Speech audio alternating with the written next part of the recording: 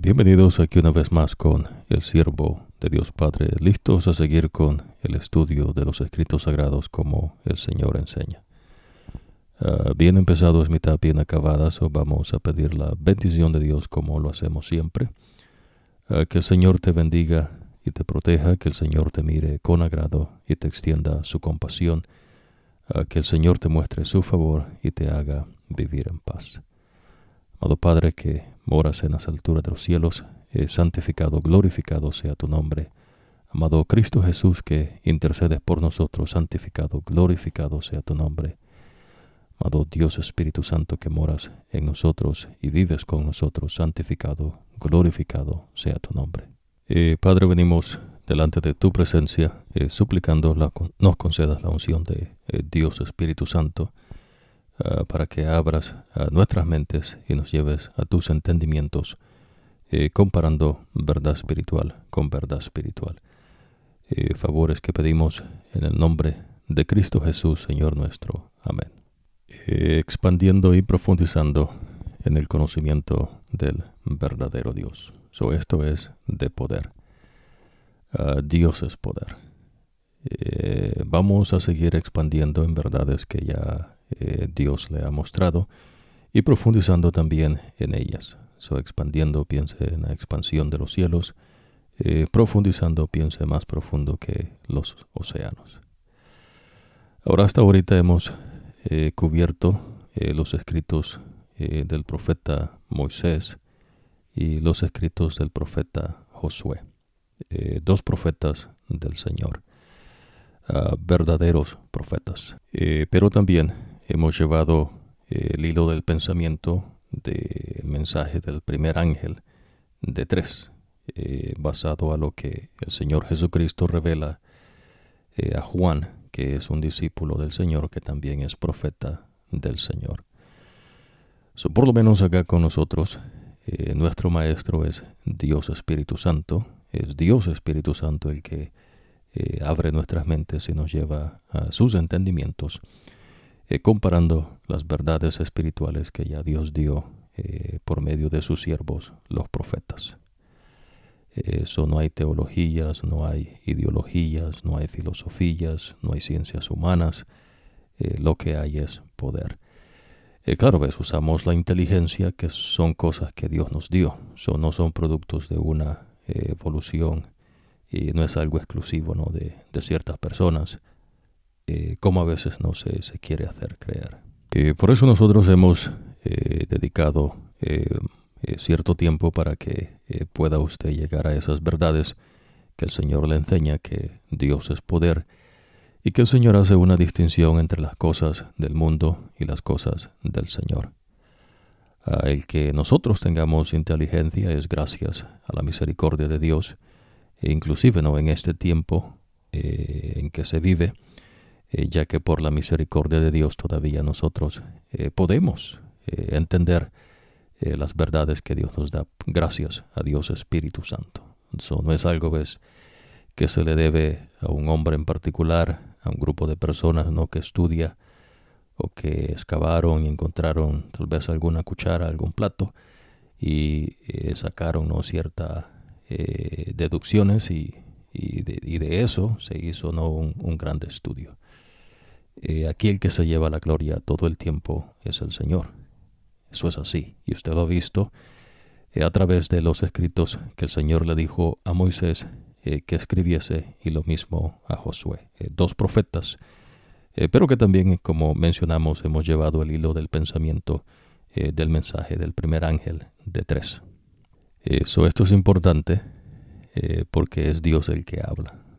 En los mensajes de estos 3 seres celestiales, y ahorita en esta oportunidad que estamos llevando el estudio desde el comienzo, a través de todos los profetas hasta Juan, el discípulo que el Señor da la revelación de Jesucristo, estamos llevando el hilo del pensamiento del primer ángel. Ahora, este mensaje dice así: luego vi a otro ángel que volaba alto en el cielo. El ángel tiene una buena noticia eterna de victoria para anunciar a los que viven en la tierra, a toda nación, raza, lengua y pueblo. El ángel dijo con voz fuerte, teman a Dios y denle gloria, porque ha llegado el momento en que Él va a juzgarlos a todos. Adoren al que hizo el cielo, la tierra, el mar y los manantiales. Como usted ha aprendido, Dios habla por medio de su profeta Moisés, y Dios dice que Él es el creador.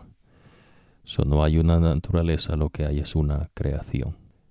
Por eso el Señor, por medio de sus profetas, constantemente usted va a aprender que el profeta pregunta, que Dios dice, ¿no? ¿Habrá otro Dios como yo?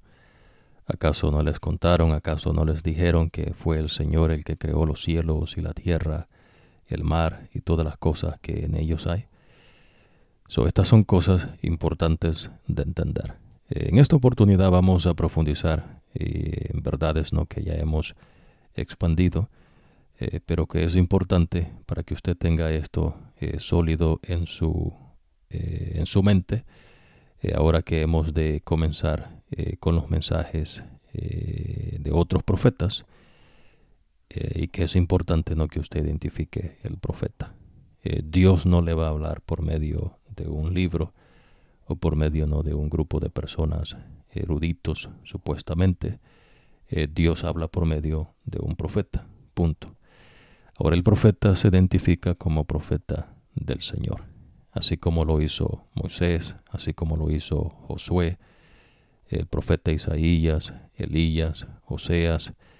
Todos estos profetas hablaron con Dios, Dios les dio un mensaje, y el mensaje que ellos dan no es cosa de ellos mismos, no es estudio de ellos, no es cosa no particular que ellos escribieron, no tuvieron que agregarle o quitarle al mensaje que Dios dio para que la gente lo entendiese, como que si la gente no entendiese, este es Dios.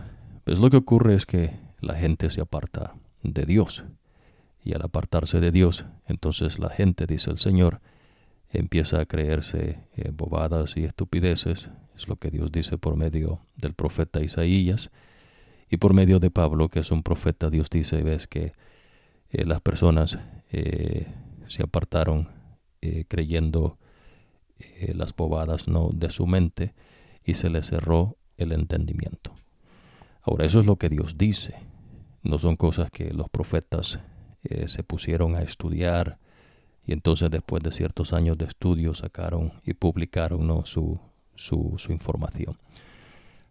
Dios no opera de esa manera, y por eso es importante, ¿no?, que usted vaya teniendo esto claro en su mente. Ahora, es Dios Espíritu Santo el que nos da estos entendimientos, y es Dios Espíritu Santo el que afirma nuestras mentes. Ya usted va a aprender por medio del profeta Moisés la manera como Dios trabaja en nosotros, Dios Espíritu Santo en particular. Claro, Dios se ha manifestado en tres personas: Dios Padre, Dios Hijo, Dios Espíritu Santo. Ahora, es importante también, y vamos a profundizar en ello, que el Señor es el Creador. Cuando Dios dice, el Señor dice que Él es el Creador, lo que le está diciendo es que Él es el Todopoderoso. Para Dios no hay nada imposible. También lo que le está diciendo es que todo lo que existe, existe porque el Señor lo creó, ya sea visible o invisible. También le está diciendo, ves, que Dios no ocupa la ayuda de seres que Él mismo creó para que le ayuden en su creación. Nosotros compartimos de parte de Dios a través de la profecía que Dios da, no solamente el sueño, sino el significado a Daniel, de que Dios daría ciertos reinos en esta tierra, y que estos reinos tendrían un principio y un fin. ¿Se entiende, no? El reino de los babilonios, el reino de los medos y persas, el reino de los griegos, y después viene la cuarta bestia, que está representada por un credo. Eso es un credo que gobierna a los pueblos por medio de los reinos de esos pueblos. Ahí está los romanos, Después vienen ciertos países, ¿no?, de lo que se conoce como Europa, ahora en día, cosa, ¿no?, que usted va a ir aprendiendo que Dios revela. Aquí no estamos sacando publicaciones, ¿no?, de alguna persona en particular, sino lo que Dios enseña. Dios Espíritu Santo es el que guía nuestras mentes basado a los mensajes, a las verdades que ya Dios manifestó a sus siervos, los profetas. Cuando Dios menciona de estos pueblos, ya usted aprendió que hay un orden, y el que establece ese orden es el Señor. Por eso, a través de los profetas, el mensaje que Dios le está enseñando es que no hay otro como el Señor. El Señor es el Creador. Por eso, también los profetas, cuando hablan de la creación, usted aprende que no usan términos de las ciencias humanas, como digamos la naturaleza o la biología, ¿no?, que estudia la ciencia supuestamente, ¿no?, de la vida. Dios habla de su creación. Todas las cosas que usted ve que están allí, Dios las ha creado. En verdad, solamente hay un creador. Ahora, una de las cosas importantes que vamos a profundizar en esta oportunidad es el hecho que estos reinos, cada reino tiene personas que son algunos adivinos, otros magos, otras personas son hechiceros, otros son espiritistas, otros son sabios, digamos, no gente de ciencia, lo que se conoce como ciencia. Otras personas, no, historiadores, escritores, científicos, pensadores, genios. Cada pueblo llega a formarse en su mente cosas que Dios dice son engaños. Y por consecuencia, después de creerse esos engaños, dice el Señor, vienen las obras de corrupción. Es decir, que no son cosas que usted dijese, ¿no?, ¿de dónde salió esto? Son resultado de una mente que se ha llenado de bobadas y estupideces, de delirios en la mente, dice el Señor, y una vez la persona se engañó, entonces vienen las obras de corrupción. Esas cosas no son por el azar, no son probabilidades, son resultado de las consecuencias de haberse apartado de un así dice Jehová, de las verdades que el Señor nos enseña. Y lo que Dios enseña es que esa es la triste realidad de todo el mundo, a excepción del pueblo que el Señor establece como su pueblo y que Dios le da a ellos leyes, normas, estatutos y ordenanzas. Dios les dice cómo es que ellos tienen que vivir, la manera como Dios quiere que ellos se conduzcan en la vida, lo que Dios dice que ellos pongan por práctica, ¿no? Sus leyes, normas, estatutos y ordenanzas. No es consecuencia del azar de probabilidad que esta gente llegó a un conocimiento superior. Y en verdad el único conocimiento superior, que eso viene del Creador. Es Dios mismo el que les dio a conocer de la sabiduría de Él. Hermoso, ¿no? Por eso cuando usted aprende que Dios habla con el profeta Moisés, la manera como Dios habla con Moisés se identifica como el Todopoderoso. Y las obras que Dios hace son esas, pues, cosas imposibles para seres finitos, y además de ser finitos en nuestra condición no patética del pecado. Mas sin embargo, ves, dice que la mente es donde la persona se llena de engaños. Ahora, por eso es que usted va a aprender que el Señor le dice a los israelitas que no vivan de acuerdo a las maneras, ¿no?, que otros pueblos viven. Dios le dice, no específicamente, y habla, ¿no?, de ciertos pueblos, porque esta gente se ha apartado de tal manera que ya Dios, Espíritu Santo, no puede hacer la obra en ellos. Y entonces viene el momento donde Dios destruye a estas personas. Claro, recuérdese que este es Dios Espíritu Santo el que está haciendo esto. Es decir, Dios mismo no es el hombre. No son personas que se reúnen y dicen, no, aleluya, gloria a Dios, se arrodillan y lloran y gritan y se levantan y hacen lo que ellos quieren. Eso es una pantomímica, ¿no? No es del Señor. Dios no obra de esa manera. Dios hace despliegue de su poder. los discípulos, cuando Dios Espíritu Santo desciende sobre ellos con poder, empezaron a conversar y hablar en otros idiomas que ellos nunca habían ni siquiera escuchado, y no era obra de ellos, es obra de Dios Espíritu Santo. ¿Se entiende, no? Y entonces es Dios Espíritu Santo el que alcanza y hace la obra. Los discípulos son partícipes de la obra que el Señor está haciendo, pero esta no es obra de hombre, es obra del Dios Todopoderoso. Interesante, ¿no? Vamos a ir aquí con el profeta Moisés.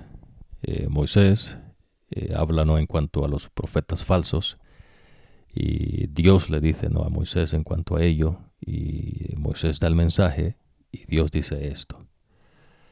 Interesante, ¿no?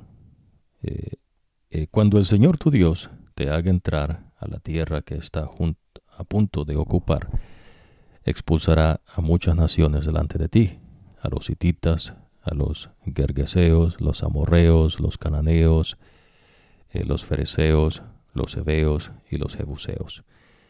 7 naciones que eran más grandes y poderosas que tú.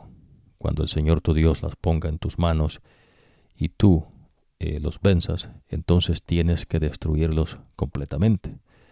No hagas acuerdo de paz con ellos, ni les tengas piedad.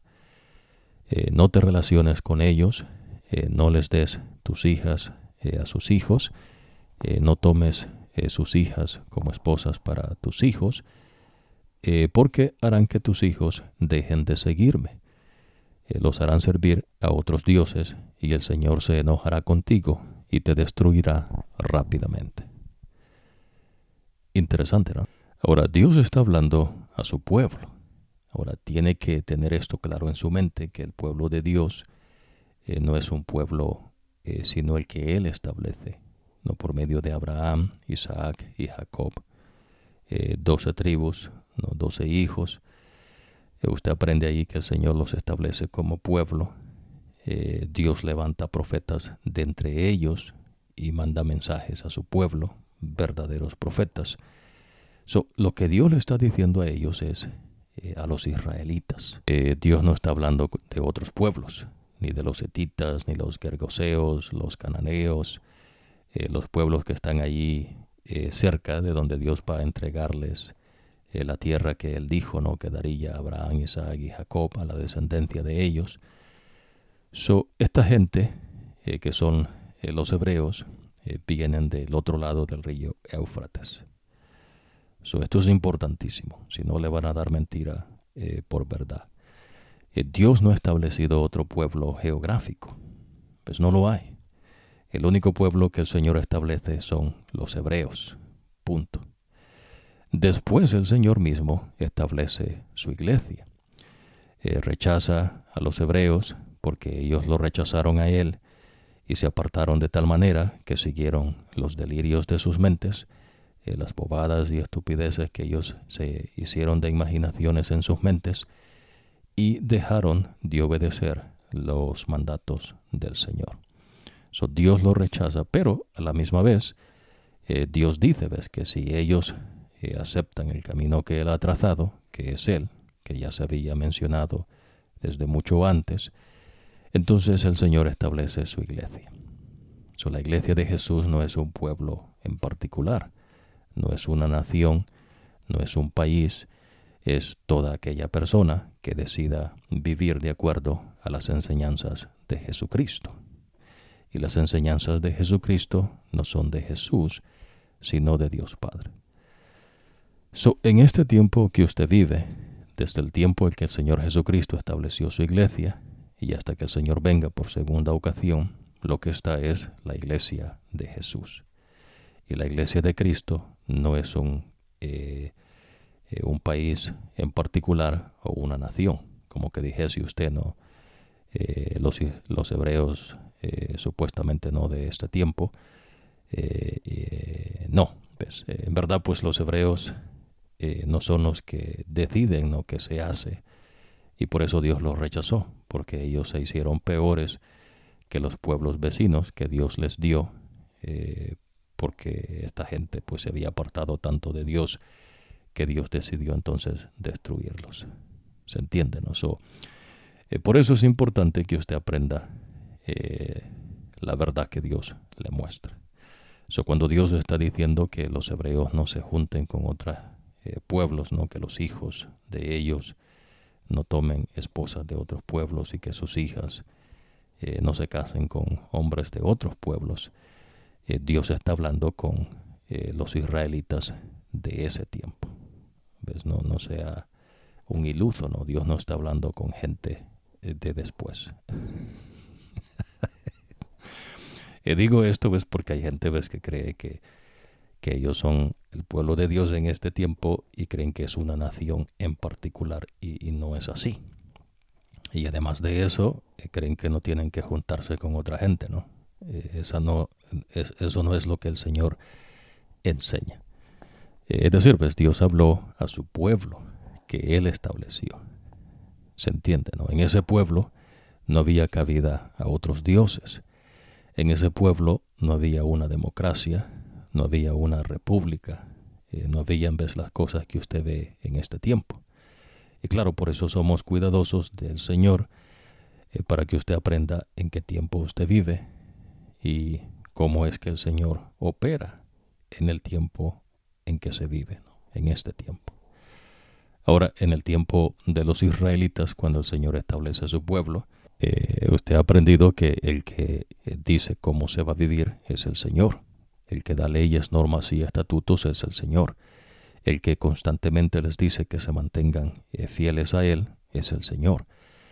El Señor no manda a su pueblo a que hayan, digamos, personas que sean genios o personas que sean pensadores, científicos, escritores, historiadores, ni mucho menos espiritistas, adivinos, hechiceros, magos, todas esas cosas que son comunes en los reinos y los pueblos del mundo, personas ves que se ocupan para un reino, cosas que usted va a aprender mucho más en detalles cuando el Señor hable con el profeta Daniel en cuanto a los reinos que se levantarían y que gobernarían al mundo. Esto de parte del Señor. Lo importante acá de entender entonces es que Dios está hablando a su pueblo, a los hebreos. Y los hebreos no vienen, digamos, de la gente ahí del Medio Oriente, donde hoy se conoce como Medio Oriente. Los hititas, ¿no? Que estaban en ese tiempo, dice el Señor, los amorreos, los cananeos, los fereceos, digamos, tampoco de la gente de lo que hoy se conoce como el África, tampoco de la gente, ¿no? De hoy lo que se conoce como Asia, o lo que se conoce allá más lejos, ¿no? Como Europa, o mucho más lejos, ¿no? Como Inglaterra, Irlanda o las Américas. Este pueblo lo estableció el Señor. No se establecieron ellos mismos. La otra verdad que Dios le enseña es que estas personas se hicieron de dioses falsos. No son religiones. Religiones son inventos del hombre para poder confundir la mente, cosa que el Señor le enseña.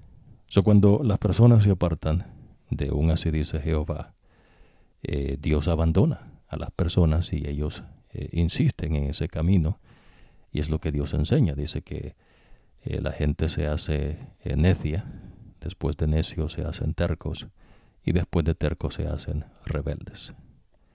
Eso es del Señor. Lo que la gente tiene en su mente es como la persona se conduce, y por eso el Señor le decía a los hebreos, ¿no? Que constantemente tuviesen pendiente, ¿no? Que se recordasen de los mandatos que el Señor les había dado. Dice acá en esta porción, esto harás con estas naciones: destruye sus altares, despedaza sus piedras memoriales, corta los postes de acera y quema sus ídolos en el fuego. Porque tú eres un pueblo santo que pertenece al Señor tu Dios. Te ha elegido el Señor tu Dios para ser su tesoro entre todos los pueblos de la tierra. Nótese que en todos los pueblos de la tierra, en este tiempo que está hablando el profeta que Dios le dice, ¿no? Que escriba, que es Moisés, los pueblos se habían apartado del Señor. Y este pueblo que el Señor establece es un tesoro para Dios, porque Dios iba a utilizar a su pueblo para dar a conocer de Él a otras naciones. Y claro, la triste realidad es que los israelitas se apartan del Señor. Entonces Dios tiene que renovar su pacto con ellos constantemente, porque Dios es grande en misericordia, porque Dios es compasivo, pero no es que Dios tolere la maldad. Pues Dios no tolera la maldad. Lo que ocurre es que Dios es lento para ariarse, pero se enoja. Es más lento que una tortuga para enojarse. Pero cuando se enoja, su ira desata, ¿no? Y destruye en cuestiones de segundos, ¿no? Lo que le tomaría mucho tiempo al hombre, ¿no? Cosa que en una ocasión le dijo el Señor mismo a Moisés, que se iba a apartar de allí porque en una de estas dice, los consumo. Ese es el Señor. Dios no se goza en la maldad. Dios no tiene nada que ver con la maldad. Lo que ocurre es que Dios es misericordioso. Y además de eso, Dios conoce a los suyos. Es decir, Dios sabe quiénes son sus hijos. No son cosas del azar, de las probabilidades, de ciencias humanas. Son cosas que Dios ha mencionado. Dios le está ordenando a los israelitas que no pueden tener otros dioses. ¿Se entiende? ¿No? No es una nación que Dios está estableciendo donde puede haber libertad para que la gente pues haga lo que quiera, ¿no? Hasta cierto punto. Y entonces hasta ese cierto punto se establece una república. Son cosas que usted va a aprender inclusive cuando Jesús está en esta tierra con los romanos, porque Jesús fue juzgado en un tribunal de Roma. Pero también los griegos, que era el reino que estaba terminando y estaba por empezar la cuarta bestia, que es un credo. No es sensibles los romanos, ni tampoco los otros pueblos que siguen, ya que esta bestia tiene atributos o cosas, ¿no? De los otros reinos, de los babilonios, de los medos y persas y de los griegos. Interesante eso. Dios está estableciendo su pueblo. En el pueblo de Dios no habían hechiceros, no habían espiritistas, no habían magos. Bueno, lo que Dios les dice, ¿no? Pero lo que usted va a aprender es que los hebreos se apartaban constantemente de Dios. Adoraban dioses falsos que Dios les dijo que no adorasen. Iban a espiritistas, iban a adivinos, iban a hechiceros. Y entonces Dios se enoja con ellos y los castiga. El castigo que Dios les da es para que ellos puedan reconocer que el Señor en verdad es el Señor y que esos dioses que ellos creen que son dioses falsos. Ves que el que salva es el Señor. ¿Se entiende, no? Pero todo eso ocurre en la mente de la persona. Escritores, no científicos, pensadores, genios, Dios no ocupa nada de esto. Por eso usted aprendió que cuando Dios les da la tierra, que por heredad, que dijo que les daría, Él mismo les dice que Él es el que va a traer la lluvia, Él es el que va a hacer que la tierra produzca sus frutos, Él es el que va a hacer que sus animales tengan muchas crías, Él es el que va a hacer que no se enfermen, Él es el que les va a dar salud a ellos mismos. Dios es el que hace absolutamente todo. ¿Se entiende? Ahora, en los pueblos que no son del Señor, que son todos los pueblos, esta gente tenía dioses falsos. Tenían sus sacerdotes, sus profetas, pero estos dioses falsos eran demonios. Cosa que el Señor le dijo a los israelitas por medio del profeta Moisés. Interesante, ¿no? Ahora, nótese lo siguiente. Dios les está diciendo a los hebreos de ese tiempo, a los israelitas que Él establece como pueblo, al único pueblo que el Señor ha establecido, que no se hagan de dioses falsos, que no se hagan de altares, que despedacen piedras memoriales que se tenían, que corten los postes de acera. El Señor dice, no te ama ni te eligió por ser la nación más grande de todas, pues eres la más pequeña.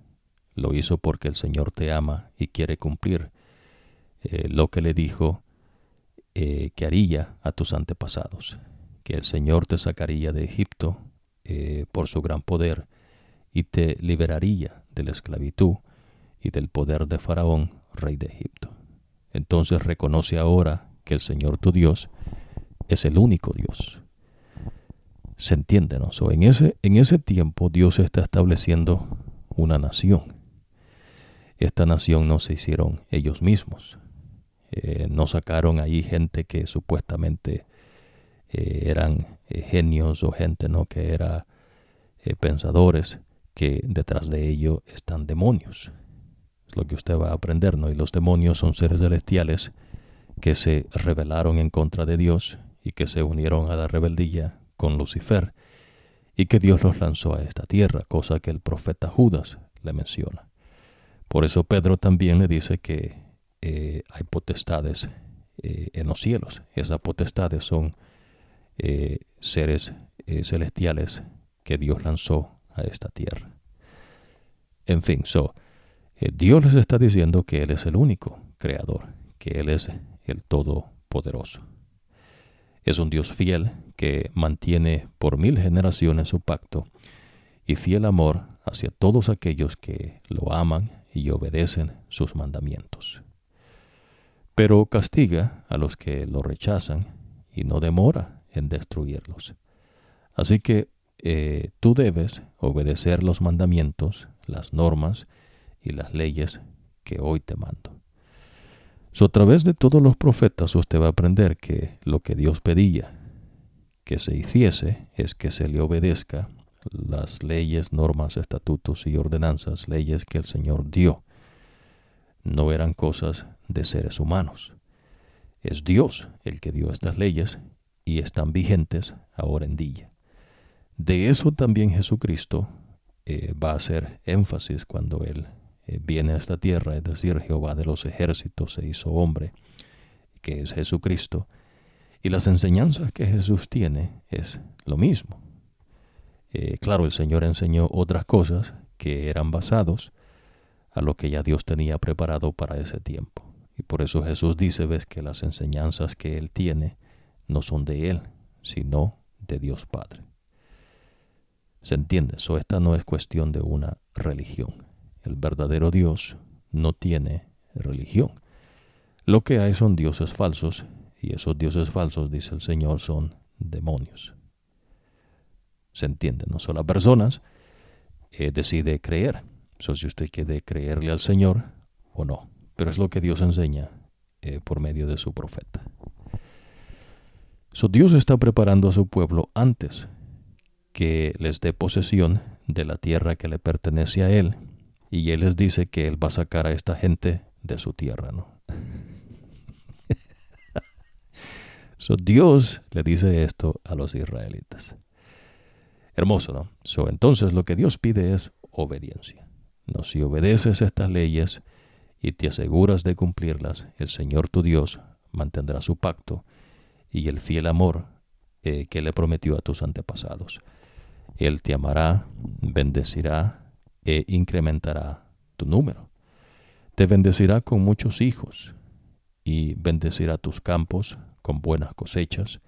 Te dará granos, vino nuevo y aceite. Bendecirá a tu ganado con crillas y a tus ovejas con corderos en la tierra que les prometió o que les dijo a tus antepasados. Tú serás bendito más que todas las naciones, y no habrá hombre ni mujer estéril entre los suyos o entre tus animales. El Señor no permitirá que te enfermes. Tú sabes lo que sucedió en Egipto, pero Él no dejará que ninguno o ninguna de las terribles enfermedades que tuvieron los egipcios te llegue a ti, sino hará que las sufran aquellos que te odien. Destruye a todas las naciones que el Señor tu Dios está dejando en tu nombre. No tengas compasión de ellos, ni adores a sus dioses, porque eso será una trampa para ti. ¿Se entiende? ¿No? Dios está hablando en un tiempo donde Él estableció su pueblo. Cuando el Señor Jesucristo, que es Jehová de los ejércitos, nace de una mujer y habita entre nosotros, todavía está el pueblo del Señor. Pero el Señor Jesucristo empieza su ministerio y el Señor mismo establece su iglesia. Ahora Dios no tiene un pueblo específico. Ninguna nación puede decir que es de Dios, porque no es así. Esa no es verdad que el Señor enseña. Lo que el Señor enseña es que el Señor tiene su iglesia. Y toda persona, sin importar de qué pueblo la persona es, de qué nación, a toda raza, lengua, tribu, pueblo, dice el Señor, si esas personas obedecen lo que el Señor ha enseñado, se bautizan en el nombre del Padre, el Hijo y el Espíritu Santo y viven de acuerdo a las enseñanzas de Jesucristo, cosa que solamente es posible porque Dios Espíritu Santo nos da un corazón nuevo y habita en ese corazón. Esa es obra de Dios. Por eso decimos que Dios enseña que esto es de poder. Hermoso, ¿no? Entonces, el Señor establece su iglesia, ya no es un pueblo específico. Ahora es decisión suya, como en el tiempo de Israel, ¿no? De este tiempo que estamos aprendiendo, que ya usted aprendió por medio del profeta Moisés, que Dios dice, no, que escriba. Dios está pidiendo obediencia. Y en el pueblo que el Señor establece, no hay una democracia, ni tampoco hay una república, ¿no? No hay cosa como se entiende en los pueblos que no son del Señor, ¿no? Gente que adora a dioses falsos y que los demonios están ahí metidos. Cosa que usted va a ir aprendiendo, ¿no? Poco a poco. Ahora, sin importar qué pueblo usted esté, lo que Dios enseña es que si usted vive de acuerdo a las enseñanzas del Señor, entonces Dios lo considera a usted su discípulo. Y por eso en la iglesia de Jesús lo que habemos somos discípulos, no cristianos. Cosa que usted va a aprender por medio de Jesucristo, a discernir si las cosas son de Dios o no. Claro, es Dios Espíritu Santo el que da eso, no es cuestión del hombre. Pero por eso Dios enseña que usted tenga cuidado y que no sea engañado. Claro, lo que usted va a ir aprendiendo es que no es usted, es Dios Espíritu Santo el que mora en nuestras mentes y que vive con nosotros, el que nos aparta de todos esos engaños. Interesante, ¿no? Por eso entonces dice esta porción bíblica, amen pues al Señor su Dios y obedezcan siempre sus órdenes, normas, leyes y mandamientos. Recuerden hoy hoy que no fueron sus hijos sino ustedes quienes conocieron y experimentaron la corrección del Señor su Dios, su grandeza, su gran poder y su fuerza, sus señales y las obras que hizo en Egipto contra el faraón y contra toda su tierra. Vieron lo que les hizo al ejército de Egipto, a sus caballos y carros de combates. Ustedes vieron cómo él hizo que el agua del Mar Rojo los ahogara hasta acabar completamente con ellos, cuando los estaban persiguiendo a ustedes. El Señor los destruyó y hasta el día de hoy no se han recuperado. Vieron lo que hizo por ustedes en el desierto hasta que llegaron a este lugar, y lo que les hizo a Datán y a Abirán y a los hijos de Eliab, el Rubenita. En medio de Israel, ustedes vieron cómo la tierra se abrió y se los tragó a ellos, a sus familias, a sus carpas y a todo ser viviente que los seguía. Eso. En realidad fueron ustedes mismos los que vieron cada gran acto que el Señor hizo. ¿Se entiende? ¿No? Estas cosas usted no fue testigo. Usted no puede hablar y testificar algo que usted no vio y usted no experimentó. ¿Se entiende? Por eso la importancia ves del testimonio en las cosas del Señor, y eso es inteligente. ¿Verdad? Son cosas de inteligencia. Usted no puede decir de algo que usted no vio y experimentó. Esta gente lo vio y experimentó de esto que está hablando Moisés, que Dios dice que escriba. Entonces ellos son testigos de las obras que el Señor hizo, y ahora Dios les está diciendo que lo amen, y el amar a Dios es que usted le obedezca, que usted ponga por práctica las normas, leyes, estatutos y ordenanzas que el Señor da, y las leyes del Señor no son gravosas. Dios es bueno.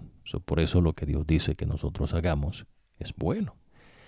Y por consecuencia, las cosas que Dios produce cuando usted le obedece son buenas. Obedezcan entonces todos los mandamientos que hoy les doy, para que se fortalezcan y entren a tomar posesión de la tierra que van a ocupar. ¿Qué tienen que hacer? Obedecer todos estos mandamientos que les doy. Y si usted obedece, entonces usted se está fortaleciendo en el Señor. De eso se habla constantemente a través de todos los escritos de los profetas. Así podrán vivir mucho tiempo en la tierra que el Señor prometió darle a sus antepasados y a sus descendientes, una tierra que rebosa de leche y de miel, porque la tierra que van a tomar en posesión no es como la tierra que dejaron en Egipto. Allí ustedes plantarán su semilla y la regaban con su propio esfuerzo, como en un huerto. La tierra a la que van a cruzar para tomar en posesión es una tierra de montañas y valles, regada por la lluvia del cielo. Es una tierra que el Señor tu Dios cuida permanentemente. El Señor tu Dios la vigila con sus propios ojos, de principio a fin de año. Hermoso, ¿no? Es decir, que Dios es el que decide en su tierra. ¿Se entiende? No son cuestiones del azar, de probabilidades, de la evolución, de la sobrevivencia del más fuerte. Para Dios ves todas esas cosas. Dios dice, ves, que son bobadas y estupideces que el hombre se hace porque se aparta de aceptar la verdad del Señor. Ahora, si ustedes obedecen cuidadosamente mis mandamientos que hoy les doy, amando al Señor su Dios y sirviéndole de todo corazón y con toda el alma, entonces yo les haré su lluvia para su tierra en el momento adecuado, la lluvia de otoño y la lluvia de la primavera, y reunirás tu grano, tu vino nuevo y tu aceite. También te daré pasto en tus campos para tu ganado, y tendrás mucho alimento. Nótese que ninguno de ellos tiene alguna especialidad o experto, ¿no?, en agricultura, y se usan instrumentos y maquinaria, o se usa, ¿no?, conocimiento supuestamente no avanzado. Lo que ocurre es, pues, que el Señor es el que decide si se produce la tierra o no. El Señor es el que decide si llueve o no. No son cuestiones de que porque tiene que llover, porque es invierno, sino porque Dios así lo ha trazado. ¿Se entiende, no? Por eso es que Dios mismo le enseña que el día es la rotación de la tierra, la luna girando en derredor de la tierra es un mes, y mientras ambos hacen su rotación alrededor del sol es un año. Más cerca del sol, calor; más lejos del sol, el invierno. Eso no es casualidad, son cosas que Dios mismo establece. Usted aprendió que el Señor dice que Él es el que establece las estaciones del año. Y claro, esto ocurre después que el hombre peca y se aparta de Dios, y entonces Dios establece la muerte, y la muerte es la separación de la vida. Es decir, el soplo de vida que Dios le dio al hombre regresa a Dios, y el cuerpo regresa al polvo. Por eso cuando las personas se mueren, usted ve el cuerpo sin aliento. Ese aliento que le daba vida a esa persona regresó a Dios, porque Dios es vida. Pues el Espíritu de Dios no se puede destruir. Pues Dios es eterno, Dios no tiene fin, Dios no tiene principio. Por eso Pablo va a hablar de su depósito, que su depósito está con el Señor Jesucristo, porque todos nosotros que hemos aceptado a Jesús tenemos vida en Cristo Jesús. Y nuestro depósito está en Jesús, porque no tenemos vida de nosotros mismos, sino de Jesús. La muerte es que la persona deja de existir. Ya no tiene más paga en las cosas que se hacen debajo del sol. No se fue al infierno, no se fue al cielo, simplemente la persona deja de existir. Ya no tiene más vida, que es lo que el Señor le enseña, que es la muerte. Ahora, sean cuidadosos de no dejar que su corazón sea seducido. No se pongan en contramilla, sirviendo a otros dioses, y ni se arrodillen ante ellos, porque el Señor se enojará con ustedes y cerrará el cielo y no habrá lluvia. Supóngase que alguien dijese ahora en día, ¿no?, con tanto avance científico que hay, que supuestamente no y pueden predecir cuando llueve o más o menos, no, y con ciertos instrumentos, como que usted saliese afuera y notase, ¿no?, que estuviese lloviendo y le cae agua y dijese, bueno, está lloviendo. El que decide que llueva o no es el Señor. El que cierra el cielo para que no llueva es Dios. Pues no es la naturaleza, es Dios.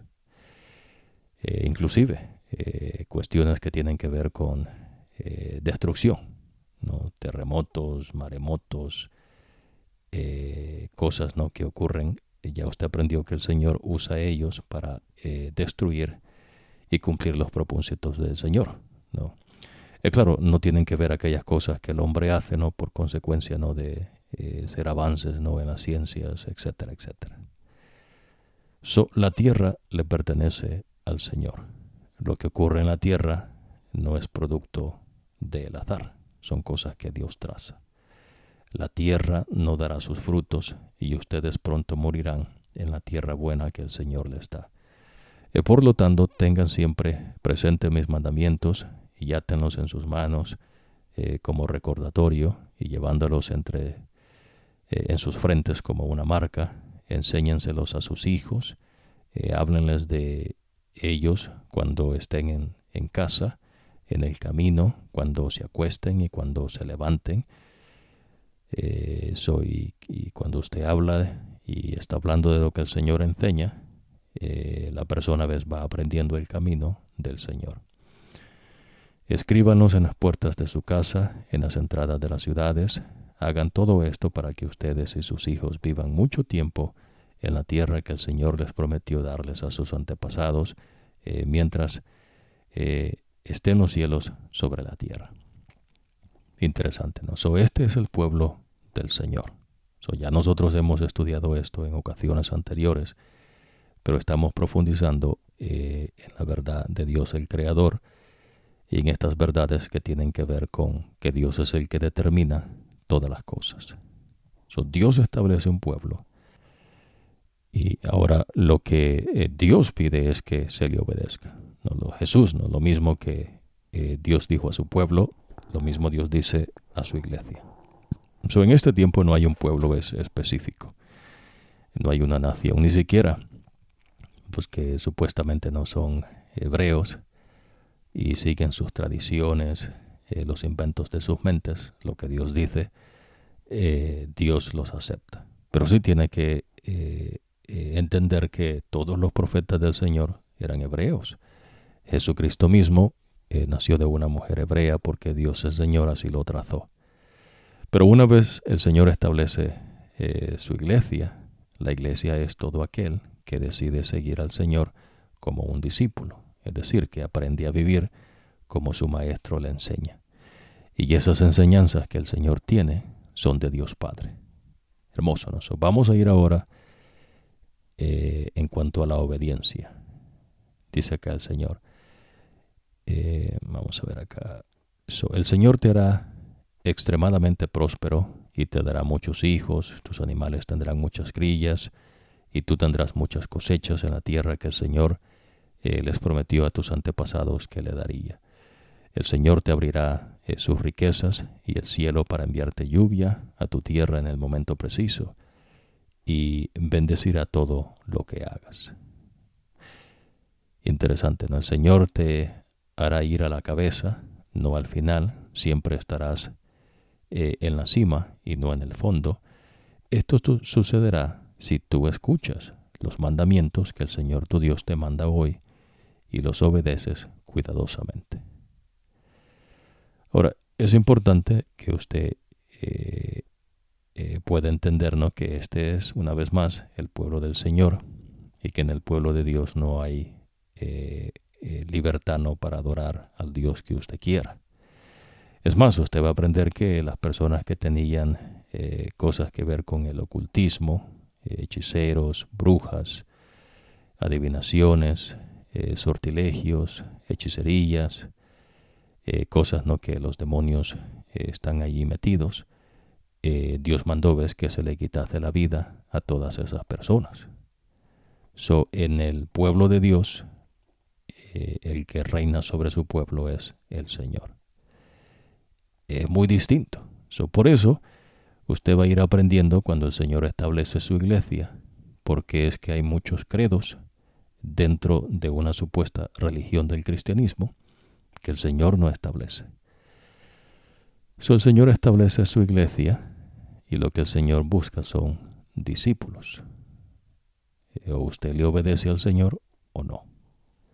Pero el Señor no establece el catolicismo y el Señor tampoco establece el protestantismo. Dios establece su iglesia y la iglesia del Señor son las enseñanzas de Jesucristo. Vamos a ir a esta otra porción con el profeta Josué. Ahora, nótese lo que dice Josué en esta porción acá. Cuando Josué ya estaba muy viejo, el Señor le dijo: estás muy viejo y todavía queda gran parte de la tierra por conquistar. No has ocupado la tierra de los filisteos ni el territorio gesureo. Todavía falta conquistar el territorio desde el río Sihor, que está al oriente de Egipto, hasta el territorio de Ecrón, al norte, que es el de los 5 gobernantes filisteos de Gaza, Asdod, Ascalón, Gat y Ecrón. También falta por conquistar el territorio de los Sabeos en el sur, la tierra de los cananeos y Meara, que pertenece a los sidonios. Falta también por conquistar a Afet en los límites de los amorreos, la tierra de los gublitas y todo el Líbano, hacia el oriente, desde Baal-Gad al pie del monte Hermón, hasta la entrada de Hamat. Yo mismo los expulsaré ante los israelitas.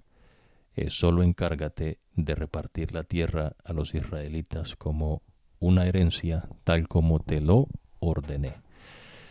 Así que ahora divide esta tierra como una herencia entre las 9 tribus restantes y la media tribu de Manasés. Interesante, ¿no? Ahora, nótese que el Señor está cumpliendo lo que dijo que haría. A su pueblo Dios le daría esta tierra de esta gente, y Dios destruyó esta gente porque la maldad de ellos era muy grande, y dice que llegó, ¿no?, hasta donde Dios Espíritu Santo ya no puede hacer su obra, ¿no? Cosa que usted va a aprender, que Dios enseña, ¿no?, que entonces el Señor se aparta y entonces permite que la gente haga lo que le venga en gana y creyendo lo que ellos quieren creer, ¿no?, sus bobadas y estupideces, los delirios de sus mentes, y entonces solo quedan para la destrucción, cosas que el Señor le va a ir enseñando poco a poco. Compartimos esto, ¿ves?, porque estamos profundizando en cuanto al Señor, el Creador. Nada ocurre, ves, por el azar, no hay probabilidades. Dios es el que creó todas las cosas a la existencia. Dios estableció su pueblo con propósito y no hay otro pueblo. Y ya vamos a llegar a la iglesia de Jesucristo, y la iglesia de Jesucristo es lo que está vigente en este tiempo. Bueno, desde que Jesús la establece con sus discípulos y da el mandato a ellos que vayan por todas partes, bautizando en el nombre del Padre, el Hijo y el Espíritu Santo, y enseñando las enseñanzas que Jesús enseñó. Y Dios Espíritu Santo estaría con ellos. Ahora, vamos a seguir acá. Entonces, Dios, que es Miguel, en esta oportunidad, Miguel que está dando la victoria a los israelitas, destruye a estos pueblos por los israelitas. Ya Josué está muy viejo, ya el tipo no puede ir a la guerra como lo hacía antes, pero usted aprendió que Josué se mantuvo fiel al Señor, obedeció todo lo que el Señor le dijo. Es más, en varias ocasiones tuvo que recordarle al pueblo de dónde ellos venían, quién fue el que los estableció como pueblo, de dónde el Señor los sacó de la esclavitud y cómo el Señor los trajo a través del desierto y tuvo cuidado de ellos. Josué se mantuvo recordándole a los israelitas las leyes, estatutos y normas que el Señor había dado a su siervo Moisés. Moisés no hizo una versión más moderna, ¿no?, de lo que el Señor había enseñado. Las cosas con Dios no operan así como operan en el mundo. Dios no hace versiones de nada, ¿no? Ya Dios habló y es lo que ocurre. Vamos a ir ahora con Mateo. Ahora, lo interesante que Jesús dice lo siguiente. Pero ustedes no dejen que nadie los llame maestros. Ustedes solamente tienen un maestro y todos ustedes son iguales, como hermanos y hermanas. Eso es algo interesante, ¿no? Digamos, en la religión del cristianismo, como en otras religiones, los seres humanos tienden a decidir qué es lo que ocurre. Escriben, ¿no?, sus filosofías, que le llaman teología, que es lo mismo, pero son inventos de ellos. Es decir, no son cosas que el Señor ha mencionado. Y entonces se levantan profetas falsos que el Señor no mandó. Con el profeta Jeremías, que usted va a aprender que Jeremías tuvo muchos problemas y encuentros con profetas falsos, es decir, no personas que decían ser profetas del Señor, y Dios no habló por medio de ellos. En esta porción, con el profeta Jeremías dice así: entonces el Señor me dijo, los profetas están profetizando mentiras en mi nombre. Yo no los envié, ni les he dado ninguna orden. Es que ni siquiera les he hablado. Lo que les están profetizando a ustedes son visiones falsas, mensajes sobre el futuro que no valen nada, e inventos de su propia imaginación. Usted va entendiendo que las personas se hacen de sus propias imaginaciones, ¿no?, de sus propios inventos, llegan a establecer sus propias cuestiones y después quieren que Dios las acepte a la fuerza, ¿no? Como que si Dios tiene que estar sometido a la media neurona de ellos, y de paso pues es la maldad de ellos, que es peor, ¿no? ¿Qué es lo que el Señor le va a enseñar cuando ya estemos allá con Jesucristo? Que la gente constantemente se aparta de obedecer al Señor. Lo que el Señor pide, Dios permite que usted lo entienda, pero usted decide, ¿no?, si usted quiere obedecer al Señor o no.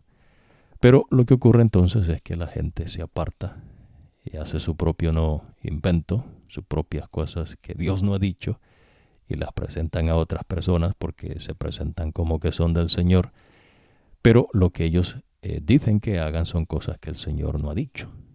Y entonces por eso Dios dice que son profetas falsos.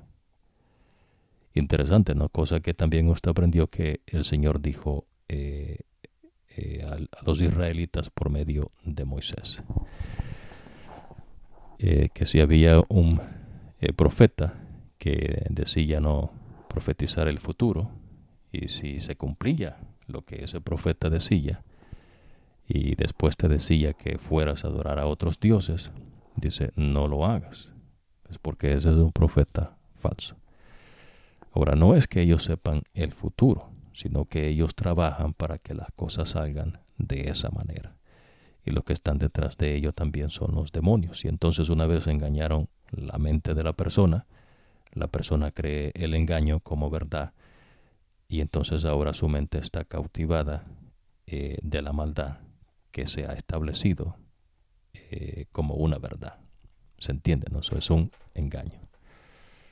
Ahora, vamos a ir a esta porción bíblica. Dice el Señor, sigue diciendo, ¿no?, que nadie te llame maestro porque ustedes solamente tienen un maestro. Es más, ¿ves? Dios Espíritu Santo no nos enseña de Él mismo, sino que va a enseñar lo que escuchó de Jesús. Usted va a aprender eso no más adelante. Si Jesús mismo dice, ¿no?, que las enseñanzas de Él son de Dios Padre, y Dios Padre es inmutable, no cambia, no muda, ¿de dónde acá entonces aparecen no credos que supuestamente son del Señor, pero que se apartan de lo que el Señor enseña? Esos son profetas falsos, pues no son del Señor. Se han apartado de tal manera que lo que le están enseñando son inventos de su mente. y lo que ellos están diciendo no vale nada. Están profetizando cosas que no son del Señor. Sigue diciendo acá, nadie es maestro sino el Señor. Por eso cuando los discípulos enseñaban lo que Jesús enseñaba, ellos no son el maestro. ¿Ves? El maestro es el Señor. Ellos están enseñando lo que Jesús enseñó. ¿Se entiende? No, no se le agrega, no se le quita. Lo que es lo que ocurre también con los hebreos cuando el Señor establece su pueblo. Los mismos mandamientos, normas, enseñanzas, no estatutos que el Señor le dio a Moisés y que Josué le recuerda al pueblo son los mismos que el Señor le dio a Abraham, y que Abraham vivió de acuerdo a ellos con los que estaban, ¿ves?, en su casa. Abraham no inventó religiones. ¿Ves? Esas son cosas que la gente dice, ¿ves?, para poder introducir sus engaños. Y detrás de estos engaños están los demonios, que usted ya va a aprender. Bueno, ya aprendió, ¿no?, que Dios le dice a Moisés que estos pueblos tienen dioses falsos, y esos dioses falsos son demonios.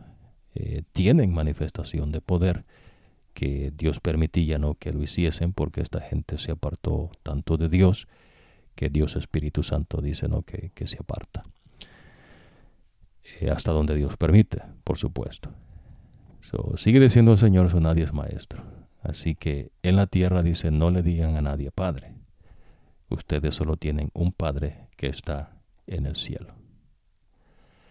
Ahora, ¿por qué es importante esto? Es importante porque Dios se lo está enseñando, ¿no? Primero. Segundo, porque lo que ocurre es que el único que enseña es el Señor. Y el único que usted puede llamar Padre es al Padre Celestial. Claro, es de acuerdo al designio que Dios establece en el ser humano. Dios habla en uno de sus mandamientos que usted honre a su padre y a su madre. Es decir, ves, las personas que Dios le dio a usted como un padre terrenal y una madre terrenal. Pero no quiere decir que Dios dice que usted adore a ese padre terrenal o a esa madre terrenal. Es más, usted aprendió que el que lo formó a usted en el vientre de su madre es Dios. Póngase a pensar, ¿no?, qué mujer dice cómo va a ser el hijo. La mujer ni siquiera sabe, ¿no? Solo sabe que está embarazada y que el niño está creciendo en sus entrañas. Lo que Dios dice es que Él es el que abre la matriz y Él es el que formó al niño en el vientre de su mamá. ¿Se entiende, no? Ahora, por eso es importante, ¿no?, que usted aprenda que usted se ve como se ve porque Dios lo creó de esa manera. Pues no es producto del azar, ¿no? Son cosas que Dios ha establecido y que de paso pues tienen que ver con los designios que el Señor tiene preparado a su tiempo. Supóngase que haya un credo donde supuestamente hay sacerdotes y algunos no que quieren ponerse el título de un padre. El padre, ves, tiene que ver con la obediencia. Por eso cuando Dios Padre da sus enseñanzas a Jesús y Jesús dice que es nuestro hermano mayor, lo que Jesús le está enseñando es que usted tiene que obedecer los mandatos de Dios Padre. ¿Se entiende? ¿No? Por eso hay gente que quiere ponerse como un líder. Como un padre, ¿no? Te sirves. Nuestro único padre, al único que nosotros obedecemos, es a Dios Padre. Lo que el Señor enseña. Ahora, tampoco dejen que le llamen líder, pues ustedes solamente tienen un líder, quien es el Mesías. El más importante entre ustedes será el que les sirva, porque el que se crea más que los demás será humillado, y el que se humille será hecho importante. Esto parece no contradictorio, pero ha de recordarse que en ocasiones anteriores conversamos que el Señor Jesús lavó los pies de sus discípulos y se humilló. Jesús se humilló hasta lo sumo. Por eso Jesús fue exaltado hasta lo sumo. Es más, por eso Él es el único Mesías. No hay otro Mesías sino Jesucristo. No hay otro Padre sino nuestro Padre Celestial. Y a Él debemos obediencia. Y no hay otro Maestro sino Jesucristo. Hermoso, ¿no? Pobre de ustedes, maestros de la ley y fariseos, hipócritas. Ustedes se cierran las puertas del reino de Dios a la gente, ni entran ustedes, ni dejan entrar a los que tratan de hacerlo. Interesante, ¿no? Jesús está llamando a los fariseos, a los seduceos, gente hipócrita. También Jesús dice, ves, que son falsos maestros. Interesante, ¿no? Vamos a hacer esta porción bíblica donde Jesús habla, ¿no?, a sus discípulos, y los discípulos piensan que Jesús les está hablando de la levadura del pan, pero Jesús les está diciendo, ves, que tengan cuidado de las enseñanzas de estos que dicen ser del Señor, pero que no son de Dios, que Dios no les ha hablado, que Dios no les ha dicho nada, así como Dios dijo, ves, al profeta Isaías, pero de acuerdo a ellos, pues son de Dios. ¿Se entiende, no? Y se llegan a creer la mentira que en un tiempo sabían, ¿no?, que era mentira, pero por cuestión de la maldad la mente se les cerró. Ahora, nótese lo que dice acá, ¿no? Now, Jesús y sus seguidores se fueron al otro lado del lago. Ahora, cuando usted dice que usted es un discípulo de Jesucristo, lo que está diciendo es que Jesús es su maestro. Y Jesús, cuando se presenta como maestro, no son como en las cosas del mundo, que ciertas personas, digamos, tenían a sus discípulos y después dentro de esos discípulos salía un maestro. Entonces ese maestro le agregaba las enseñanzas del maestro que había tenido, y entonces decía, bueno, este maestro me enseñó esto, pero no es así. Entonces, de alguna manera, esta persona había alcanzado un conocimiento mejor, ¿no?, que el de antes. Cosa que ya Dios le va a enseñar, ves, que son delirios también de la mente. Pero con Dios no opera así. ¿Ves? A Jesús nadie le puede cambiar lo que Jesús le enseña, ¿no? Es una ridiculez, ¿no? ¿De dónde va a sacar usted sabiduría? Pero es lo que ocurre, ¿ves? Cuando los profetas falsos se levantan diciendo que Dios les habló, pero Dios no les habló. ¿Se entiende, no? Inclusive, por eso Jeremías, cuando lleguemos allá con el profeta Jeremías, va a aprender todo lo que le hicieron a Jeremías. Lo persiguieron, lo metieron preso, le hicieron muchas cosas, pero ya el Señor le había dicho que no le iban a quitar su vida. ¿Casualidad? Claro que no, ¿ves? Dios estaba interponiendo a la maldad de esta gente, ¿ves?, que se había puesto en el pueblo, ¿ves? En puestos que Dios no le había dado. Que es lo que usted va a aprender, ¿no? Que la maldad es así. Hay gente que siempre se quiere montar sobre otros, y es lo que ocurre en todos los pueblos de la tierra, pero el Señor se interpone, ¿ves? Por amor a los suyos. Ahora, eso dice el Señor acá, ¿no? Tengan cuidado, dice, protéjanse de la levadura de los fariseos y los saduceos. Ellos empezaron a discutir el significado de esto y decían, tal vez él dijo esto porque no trajimos pan. Jesús sabía de qué estaban hablando y les dijo, hombres de poca fe, ¿por qué discuten entre ustedes por no tener pan? ¿Todavía no han entendido? ¿No se acuerdan de los 5 panes que se les dieron a las 5,000 personas? Tampoco se acuerdan de que ustedes llenaron varias canastas con lo que sobró. ¿O no se acuerdan de que los 7 panes con que se alimentaron 4,000 personas? ¿No se recuerdan todas las canastas que llenaron con lo que sobró? Yo no estaba hablando del pan. ¿Por qué no lo entienden? Lo que les estoy diciendo es que deben cuidarse de la levadura de los fariseos y los saduceos. Entonces entendieron que Jesús no les estaba hablando que se cuidaran de la levadura que se usa para el pan, sino que se cuidaran de las enseñanzas de los fariseos y los saduceos. Es decir, que usted tenga mucho cuidado las enseñanzas de quién usted está siguiendo. Por eso el Señor es cuidadoso de que las enseñanzas de Jesucristo todavía en este tiempo y por toda la eternidad siguen vigentes. Y es Dios Espíritu Santo el que se encarga de que así sea. No es obra del hombre. ¿Qué es lo que tiene que tener cuidado, dice el Señor, de las enseñanzas que no son del Señor? ¿No? Ahora, nótese lo que dice el Señor. El que me ama obedecerá mis enseñanzas, mi Padre lo amará, vendré a él y viviremos con él. El que no me ama no obedecerá mis enseñanzas. Las enseñanzas que ustedes han escuchado no son mías, son del Padre que me envió. ¿Será entonces que Dios Padre le habla a otro que no sea su hijo? No, a veces es una mentira, es un engaño.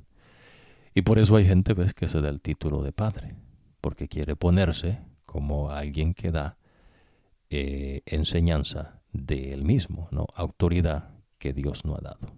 ¿Se entiende? No existe cosa tal. Es un engaño de gente.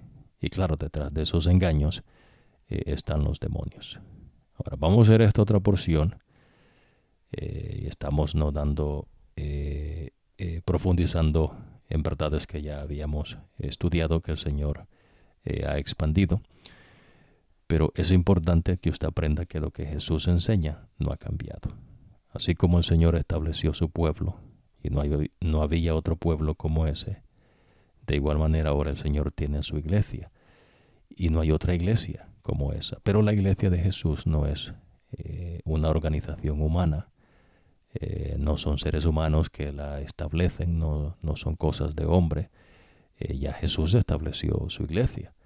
Lo que ocurre es que la gente se aparta porque tiene comezón de oír y entonces empiezan a llenarse de engaños de sus propias mentes y llegan a creer sus bobadas, dice el Señor, sus estupideces, delirios de la mente.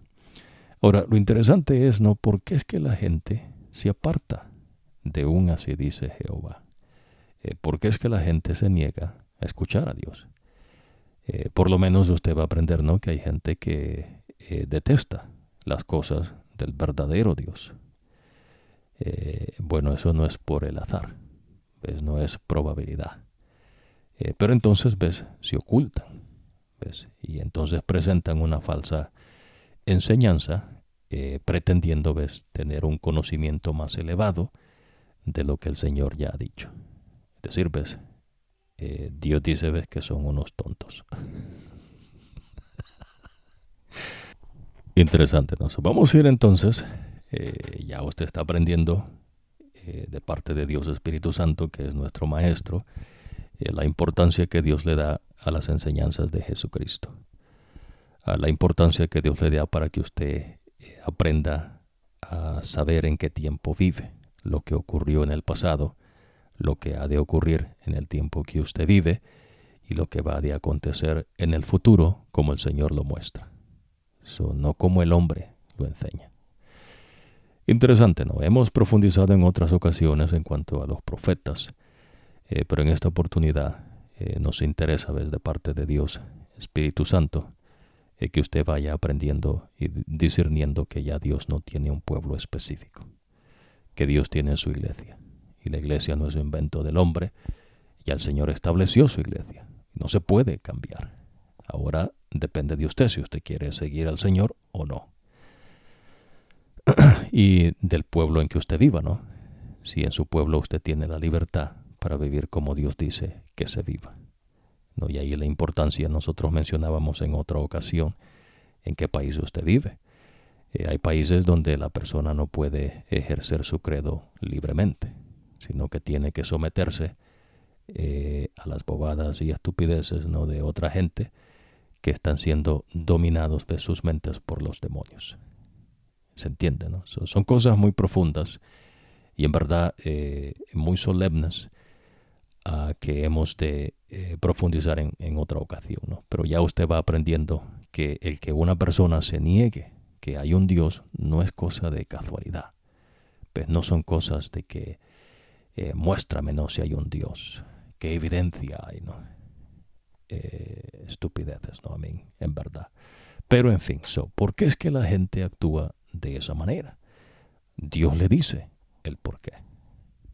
Es decir, ¿ves? Dios no es un psicólogo, pero Dios le está diciendo inteligentemente. Usted va a ver, sí, ¿no? Dios tiene razón, porque Dios va a apelar a su inteligencia. Claro, Dios no tiene tabla de elementos químicos, Dios no tiene postulados, ¿no?, en la geometría o en las matemáticas o en la física.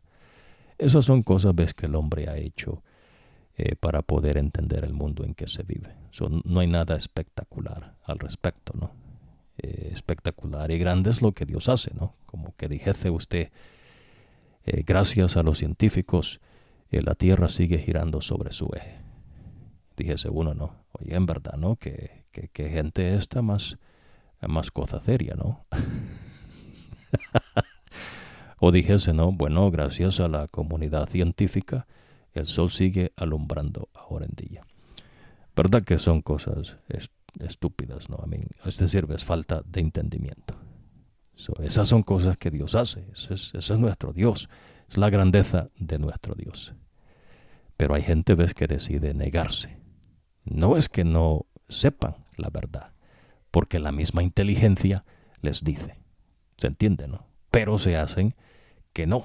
¿Ves? Porque se esconden y en el esconderse pues salen con sus enseñanzas, que es lo que le está diciendo acá Jesús. Ves que tengan mucho cuidado con las enseñanzas, en particular, ves, de aquellos que dicen que son de Dios, pero que le enseñan cosas que el Señor no ha enseñado.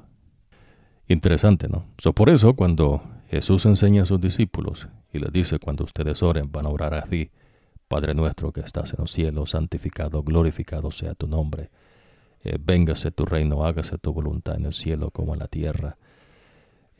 Usted está aprendiendo, ves, que al que se le obedece es a nuestro Padre Celestial, a nadie más. Ves, Dios no ha dado autoridad a nadie más. Claro, usted va a aprender, ves, que toda autoridad Dios Padre dio a su Hijo, pero ha de entender lo que el Señor está diciendo en cuanto a ello. ¿Se entiende, no? Aquí el que decide es usted, ¿no? Si usted quiere obedecer a Dios o no. Ahora, vamos a ir a esta otra porción. Déjame ver acá. Este es el profeta Mateo, ¿no? Mucho cuidado, dice, con esa gente, ¿no? Que quieren que le llamen maestros, otros que quieren que le llamen, ¿no? Padres, y otros que quieren ser mesías, ¿no? Es decir, líderes. Y entonces ellos se ponen el título, ¿no? De cristianos, porque ha de entender, ves, que el Cristo, que quiere decir el Mesías, es el líder. Es decir, ves, Jesús es nuestra cabeza. Así como Jesús es la cabeza nuestra, Jesús también es la cabeza de los seres celestiales. Hay mucha gente, ves, que quiere ser cabeza, no quiere ponerse como cabeza. Y ha de entender, ves, que en la creación del Señor, el único que es cabeza es Dios, nadie más. Así de sencillo, ¿no? Pero bueno, en Juan, que es un discípulo de Jesús, Jesús da la revelación de él. Y en esa revelación Jesús dice lo siguiente: yo soy el que vive, estuve muerto, pero mira, ahora vivo para siempre. Tengo poder sobre la muerte y también tengo las llaves del lugar de los muertos. ¿De qué lugar está hablando Jesús? ¿No será de los cementerios donde está la gente allí? No, ves, el Señor está hablando que Él es vida. El sacrificio que Jesús hizo por nosotros al dar su vida como expiación por nuestros pecados, ahora el Señor, ves, nos da vida en Él. Es decir, ves, Él murió por usted y por mí. Y en verdad, pues, por todo ser, ves, en este planeta.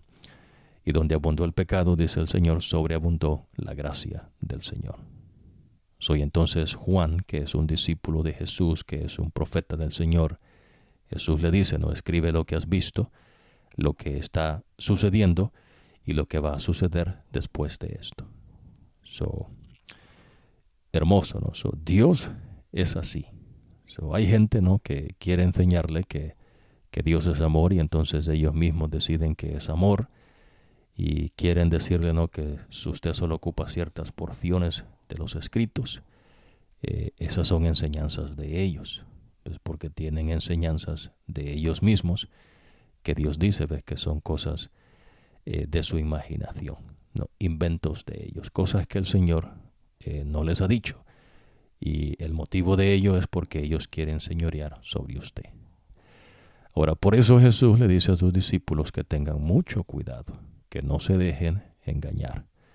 Esta gente, ves, tiene enseñanzas que no son mías, dice el Señor. Hermoso, ¿no? Ahora, nótese lo que dice el profeta Isaías, ¿no? Es interesante. Dice el Señor acá, ¿no? Por medio de Isaías.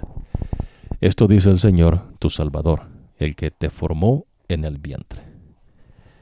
A veces la gente cree, ¿no? Que en ciertos credos se cree, ¿no? Que como que la mujer es la que da vida, y tienen ciertas deidades, ves, que una vez más, ves, son demonios, pero en otra ocasión hemos de profundizar en ellos.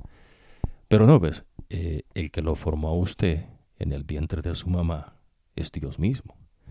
El que abre la matriz es el Señor, y la que se embaraza es la mujer, porque Dios así lo hizo. ¿Casualidad? ¿Será que una evolución hizo tal cosa? No, ¿ves? ¿Verdad? Son cosas, ¿ves?, del Señor. Ahora, yo soy el Señor, el creador de todo, el que extendió los cielos, Él solo. A veces la gente cree, ¿no? Como que Dios ocupa ayuda, ¿no? Como que los discípulos allí le andaban ayudando al Señor. No, ves, usted no ha entendido este asunto, ¿no? Dios no ocupa la ayuda de nadie. Los discípulos eran partícipes, porque Dios así lo hizo. Pero el que hace la obra es Dios. Pues los discípulos no hacen nada, es más, los mismos discípulos le van a enseñar a usted cuando ellos hacían cosas que son de poder, que son de Dios. Ellos mismos dicen, ¿ves?, porque nos ven a nosotros como que si nosotros hemos hecho esto. El que te ha sanado, el que te ha dado el libertad, ¿no?, de ciertas personas que eran atormentadas por demonios, es el Señor. Pues no es Pedro. No era Pablo, no era Mateo, ¿ves?, no eran los discípulos, es el Señor. Por eso, ¿ves?, es importante que usted aprenda a vivir de acuerdo a las enseñanzas del Señor. Punto. Y claro, ¿ves?, el mundo está lleno, ¿ves?, de basura, Que de paso usted aprendió que el Señor dice, ves, que Dios lo considera como estiércol. Ahora el Señor extendió los cielos él solo. ¿Usted cree que los seres celestiales le ayudaron al Señor? ¿Usted cree que entre los seres celestiales hay arquitectos, ingenieros y que tienen una ciencia más avanzada del hombre, ¿no? Ahora en día. A veces usted encuentra personas, ¿no?, que creen que hay seres, ¿no?, que tienen ciencia más avanzada, etcétera, etcétera. Dios crea, Él es el creador. Dios no ocupa a los seres celestiales, inclusive, ¿no?, que Él creó y que dotó de poderes, sabiduría, inteligencia. Dios no los ocupa en la creación. ¿Se entiende, no? Yo soy el Señor, el creador de todo. El que extendió los cielos, Él solo. El que expandió la tierra sin ayuda de nadie. Imagínense, ¿no? Eso. Aparece alguien que dice, bueno, le vamos a echar una mano al Señor, ¿no? Por eso cuando Dios le dice a Moisés que creó los cielos y la tierra, ¿no?, y dijo el Señor, no sea la luz, y fue la noche y la mañana del primer día, el que hizo eso es Dios. Pues no le ayudó nadie. Por eso en el reino de Dios, Dios no tiene gente, ¿no?, que le ayude, ¿no?, de su parentela, ¿no?, de la gente que sean genios, ¿no?, y pensadores. Imagínense, ¿no?, que el Señor dijese, bueno, a Moisés, ocupamos hacer una obra acá, ¿no? ¿Será que ya nació algún genio entre ustedes? Y Moisés le dijese al Señor, bueno, Señor, no sabemos, hemos hecho unos cálculos, hemos hecho, ¿no?, unas matemáticas acá, probabilidades, verdad que no. Esas son cosas, ¿ves?, del hombre. Claro, repetimos, no son cosas de inteligencia. ¿Ves? Inteligentemente, y inclusive usted aprendió, ¿ves?, que ya el Señor le mostró, como en casos, ¿no?, de Daniel, que el Señor da, inclusive en esas cosas del mundo. Pero lo que estamos profundizando es que el Señor es aparte. Pues Dios está sobre su creación. Dios no ocupa la ayuda de nadie. Dios hace las cosas él solo. Eso. Hermoso, ¿no? Ahora, yo soy el que frustra las predicciones de los profetas falsos y quien hace quedar en ridículo a los adivinos. Ahora, este es el profeta Isaías que está diciendo que Dios dijo esto. Yo confundo a los sabios y convierto su conocimiento en estupidez. Interesante, ¿no? A veces la gente se pregunta, ¿no? Pero y que no sabían y después no se supo, ¿no? Bueno, porque el que está detrás de eso es Dios. Interesante, ¿no? Yo confirmo la validez de la palabra de mi siervo y hago que se cumplan los planes de mis mensajeros. Yo soy el que dice de Jerusalén, volverá a ser habitada.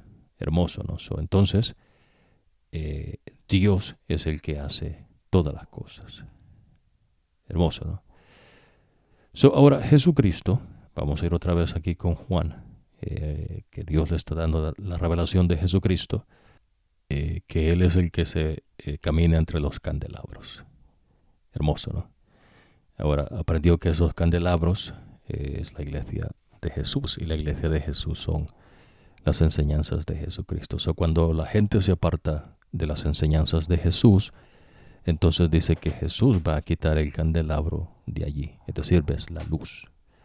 Porque la luz es lo que el Señor nos ha dado. ¿Ves? No es cuestión de conocimiento humano como en las cosas de ciencias humanas. Que se estudia, no se sabe, ¿no? Porque si se supiese, pues no se estudiase. No se sabe, pero entonces se hacen experimentos y después se estudia qué pasa, no se publica, etcétera, etcétera. Pero nunca se sabe. No hay cosas que después más tarde se dice, bueno, no era así, sino que es así. Es lo que ocurre, ves, con las ciencias del hombre. Por eso es que el Señor no habla en términos científicos. Por eso es que Dios se presenta, ves, por encima de las cosas de este mundo. Nuestro deseo es que usted acepte, ¿no?, la verdad que el Señor muestra, pero son cosas del Señor. Ahora, vamos a finalizar en esta oportunidad profundizando un poco, ¿no?, más en cuanto a los seres celestiales. cosa que ya el Señor le ha enseñado, y la única autoridad es el Señor. Usted no puede irse a cualquier literatura, ¿no?, de alguien que dice saber algo que no es así. Que de paso, ves, algunos de ellos son los mismos demonios. Pero bueno, entonces el Señor dice a través del profeta Judas, no el Iscariote, sino el que es hermano de Jesucristo, que el Señor le dice, ves, que nació de María, que es de quien Jesús nació. Este Judas no es el Iscariote.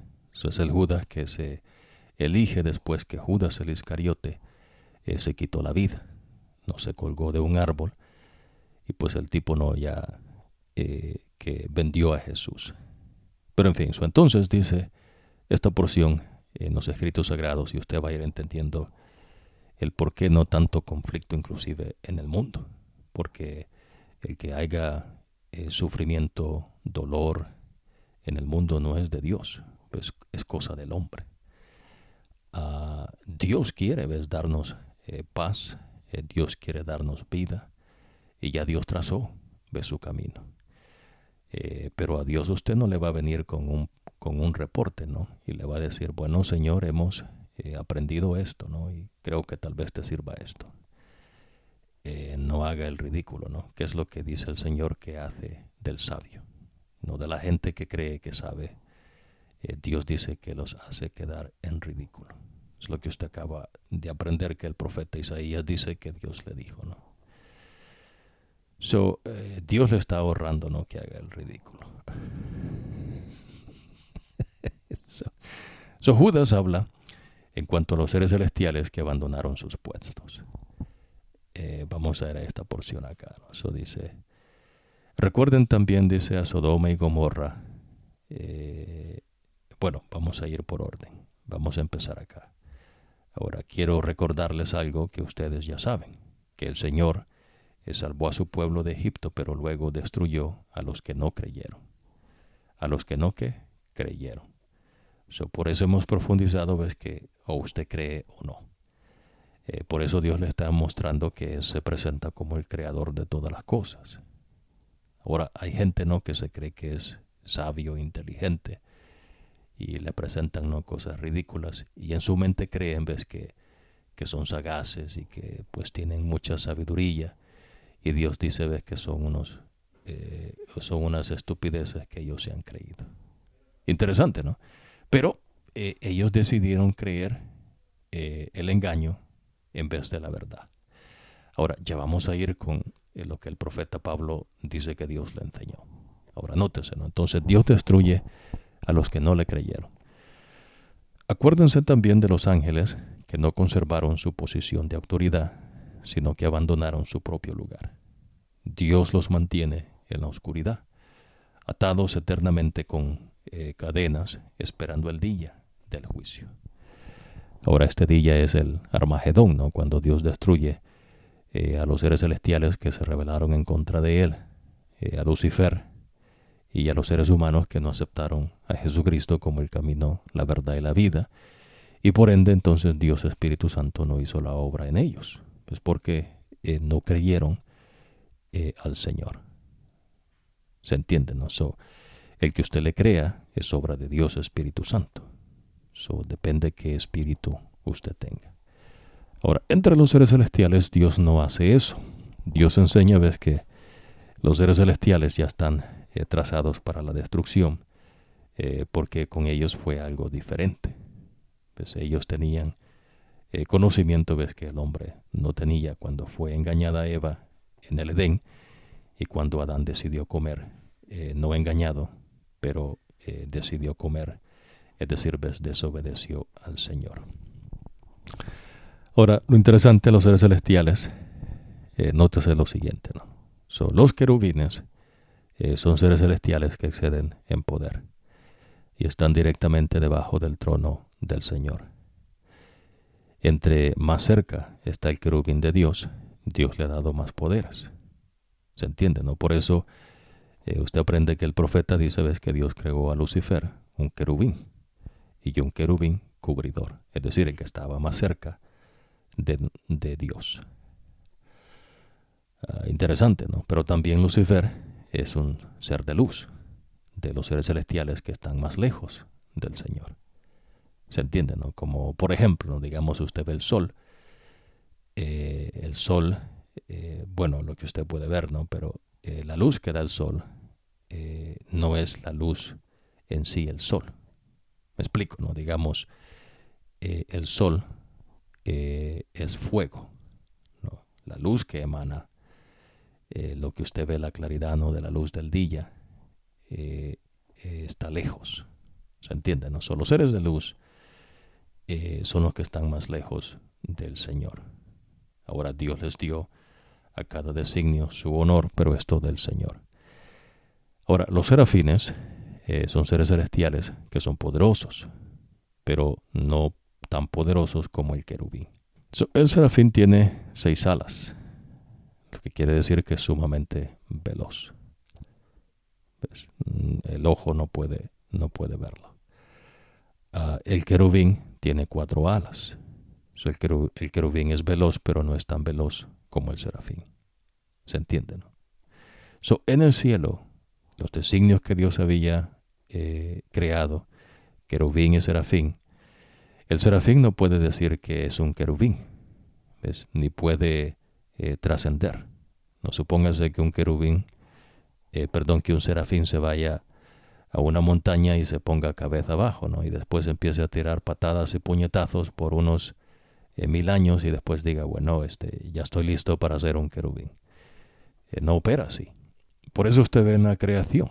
Digamos, la creación, usted ve un león y ve una leona. El león se junta con la leona, tienen sexo, sale un leoncito, ¿no? O un león hembra.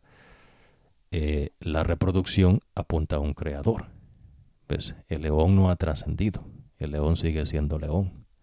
De generaciones desde que el hombre, Dios lo creó, y hasta que el Señor venga, ¿no? Es más, usted va a aprender, ves, que Dios hace cierta cuestión, ¿no? Que es profunda en cuanto al querubín, porque dice, ves, que de frente tiene cara de hombre, al derecho cara de león, a la izquierda cara de toro, y por la espalda cara de águila. Interesante, ¿no? Los seres celestiales no trascenden. Pues el que creó a ellos lo que son es Dios. Lo mismo ocurre con el hombre en su creación. No hay, ves, evolución. Esos son engaños de la mente. En fin, el serafín no puede hacerse un querubín. El querubín no puede hacerse un serafín. Y hay otros designios que Dios le va a enseñar más adelante.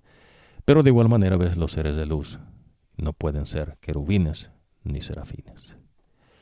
Y eso es lo que hubo la disensión en el cielo.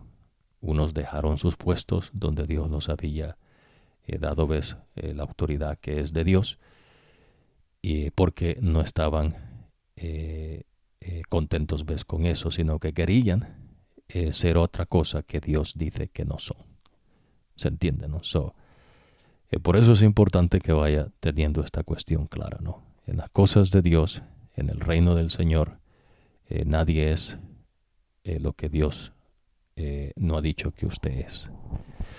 Interesante, ¿no? Por eso Lucifer, que es entre ellos el único, que era querubín y un ser de luz. El que no tiene dotado de poderes, que es un ser de luz, y el querubín que excede en poder. Interesante, ¿no? Ahora, nótese que Judas está diciendo, ves, que ellos abandonaron. O sea, ves, se rebelaron en contra de Dios. Lo mismo ocurrió, ves, con Datán, Abirán en el desierto. Se rebelaron en contra de Dios. Dios dijo que el sacerdote en verdad es Jesús, ¿no? Pero como Dios les estaba enseñando el propósito de salvación, Él escoge, ¿no? O elige a Aarón, que sea el sacerdote, pero los levitas, pues, querían ser sacerdotes. Y Dios dice que no, ves, que el que Él ha dicho que es sacerdote es Aarón. Ellos se vuelcan en contra de Dios y quieren tumbar lo que ya Dios ha establecido. Y entonces Dios los destruye. ¿Se entiende, no? De igual manera, Cuando Dios libertó a los israelitas de la esclavitud y a través de todo el desierto rechazan al Señor, el Señor los destruye. ¿Se entiende? So, Dios está apelando a su inteligencia. Y la razón por qué Dios los destruye es porque se vuelcan en contra de Dios. Por ejemplo, ¿no? Imagínense, Dios dice, este es un querubín, y entonces el ser de luz dice, no, yo soy querubín. O como que Dios dijese, no, esto es blanco, y usted dijera, no, eso es verde. Entonces dice, pero ¿cómo va a ser verde? No, si te estoy diciendo que es blanco. Es decir, cuando usted le lleva la contraria a Dios, no se entiende, ¿ves? Porque un ser finito, un ser creado, pretende ser un Dios. Es lo que Dios dice, ¿ves? Que eso usted no lo va a entender. Dios sí, ¿ves? Pero usted no. Por eso el pecado no tiene razón de ser. Pero sí Dios le dice que es pecado. Pues pecado es que usted desobedezca los mandatos del Señor. ¿Se entiende, no? Ahora, por eso, ¿ves? Cuando el Señor Jesús enseña las enseñanzas de Dios Padre, le dice a sus discípulos que tengan cuidado que nadie los vaya a engañar, porque se van a levantar profetas falsos, van a venir personas pretendiendo ser algo que no son, y van a agregar que son cosas de ellos a las enseñanzas del Señor. Y de allí usted aprende, ves, que entonces en la religión del cristianismo, que primordialmente no se cree que es el catolicismo, y después los católicos dicen que los protestantes porque protestaron en contra de la madre iglesia, y entonces uno dice, pero ¿cuál mamá no? Porque Dios no enseña eso. Las enseñanzas de Jesús no son de ninguna mamá, ¿ves? Son de Dios Padre. Dios Padre le dio las enseñanzas a Jesucristo y Jesucristo las enseñó. ¿Por qué entonces es que la gente no quiere obedecer al Señor? Interesante, ¿no? Claro, recuérdese, eso es un misterio. Pero la manifestación está allí. Es decir, usted va a ver el que la persona obedezca a Dios es indicativo que esa persona tenemos a Dios Espíritu Santo. La persona que decide no obedecer al Señor es indicativo que esa persona tiene un espíritu contrario. Lo que es lo que ocurre con lo que Judas está diciendo, inclusive dentro de los seres celestiales. Cosa que ocurrió antes de que el hombre cayese en pecado en esta tierra. Los seres celestiales, por más dotados de poderes que Dios le da a un querubín, no crean, ¿no?, que los querubines están ahí delante del Señor de su trono. Bueno, debajo del trono de Dios. Y le dijesen los querubines, bueno, Señor, ya casi estamos listos, ¿no?, para la creación de este otro universo. ¿De dónde, no? No se puede. Es lo que Dios le enseña. Pero los querubines que se mantuvieron fieles al Señor, ellos saben, ¿ves?, que el que crea es Dios. El que ellos existan es voluntad de Dios. Y el que ellos sean querubines, basado a lo que Dios les ha dado, a cada quien diferente, no es producto, ¿ves?, de la casualidad. Son cosas que el Señor diseñó. Ningún ser es una cosa o la otra, a menos que Dios diga. En el caso de Lucifer, Lucifer era, es un querubín y un ser de luz, pero no es un serafín. ¿Se entiende, ves? Él no es querubín y serafín. Él es querubín y un ser de luz. Los seres de luz que usted va a ir aprendiendo, ¿no?, más adelante. Pero en fin, el querubín tiene 4 alas, el serafín tiene 6. Juan, que ve la visión que Jesús le muestra, vamos a ver esa porción porque es importante. Vamos a ir acá a Juan. Cuando ve el cielo abierto, dice que ve unas criaturas. Nótese lo siguiente, ¿no? Dice, frente al trono y en cada uno de sus lados había 4 criaturas cubiertas de ojos por delante y por detrás. La primera criatura parecía un león, la segunda un toro, la tercera tenía rostro como de un ser humano y la cuarta parecía un águila. Cada una de las criaturas tenía 6 alas y su cuerpo estaba cubierto de ojos. Ni de noche ni de día dejaban de decirnos: Santo, Santo, Santo, es el Señor Dios Todopoderoso, el que era y el que es y el que vive. Amén, ¿no? Entonces, los seres celestiales son lo que Dios dice que ellos son. Pues nadie trasciende. Son seres finitos. Claro, ves, Dios les ha dado poderes, inteligencia, sabiduría, pero de acuerdo a la voluntad de Dios. ¿Se entiende, no? Ahora, vamos a ir entonces, ¿por qué es que la gente y los seres celestiales en el cielo se rebelaron en contra de Dios? Nótese, ¿no? Dios habla por medio de Pablo. Vamos a ir con Pablo acá. Dice acá, ¿no? Pablo, que Dios menciona, ¿no? Dice, pues, lo que se conoce de Dios está revelado desde el cielo, es su ira. Ahora, esta está en contra de los que se rebelan contra Él y cometen injusticia contra otros.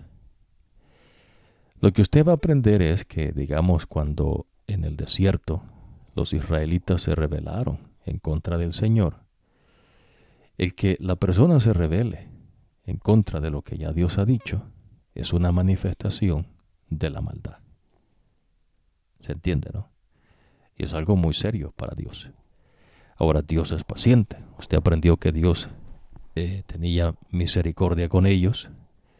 Dice que es no lento para airarse, más lento que una tortuga, pero se enoja, ¿no? Y en su furor destruye.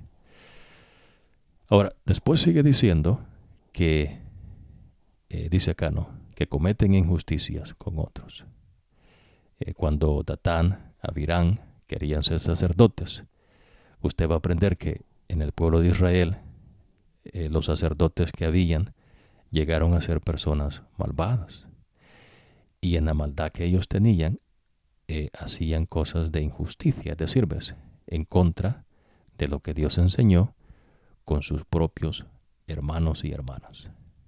Es decir, ¿ves?, que usaron el puesto del sacerdocio para sentarse por encima de otros y hacer cosas que eran injustas ante Dios. ¿Se entiende, no? Ahora, lo interesante es, ¿ves?, que tanto los otros que no eran sacerdotes como ellos, el que da vida es Dios. ¿Se entiende, no? Es la ironía, ¿no? Por eso mencionamos que a veces el hombre no se enfoca en cosas que no son importantes. Por ejemplo, ¿no?, imagínense que alguien estuviera debajo de un palo y le cayó una manzana en la cabeza, ¿no?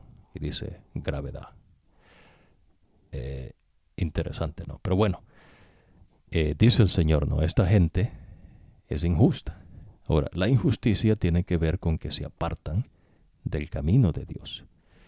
Y usted va a aprender, ves, que esta gente mentía para quedarse con la tierra de personas, mataban a sus propios hermanos, levantaban falsos testimonios, hacían todo tipo de maldades. ¿Por qué? Bueno, porque una vez usted se aparta de Dios, por eso ellos quieren montarse en esos puestos. Pretenden ser algo que no son. Ahora, vamos a ir acá, ¿no? Dice, lo que se conoce sobre Dios, ellos lo saben muy bien, porque Dios mismo se lo ha mostrado. Supóngase que alguien dijese, bueno, Dios no me ha mostrado nada a mí, ¿no? Y pues hay gente no ridícula que dice, no, muéstrame que hay un Dios, ¿no? Pues ellos saben, ¿no?, que no lo engañen, ¿no? O sea, no entre usted en palabrerillo inútil, ¿no? Cosa que Dios también le enseña. Son gente torpe, ¿no? Pretenden ser sabios y en su propia sabiduría, pues Dios los confunde. Es lo que usted aprendió que Isaías dice que Dios va a hacer.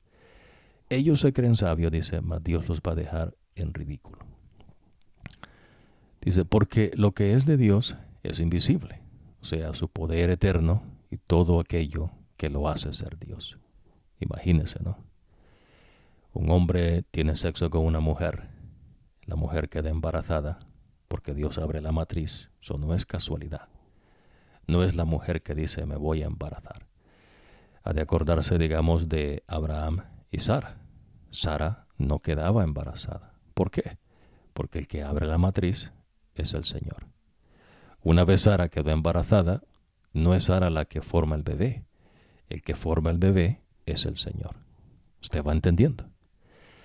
Y claro, ves, en el ser humano, Dios hizo ese designio de esa manera. Y como usted se ve, tiene que ver con los designios de Dios.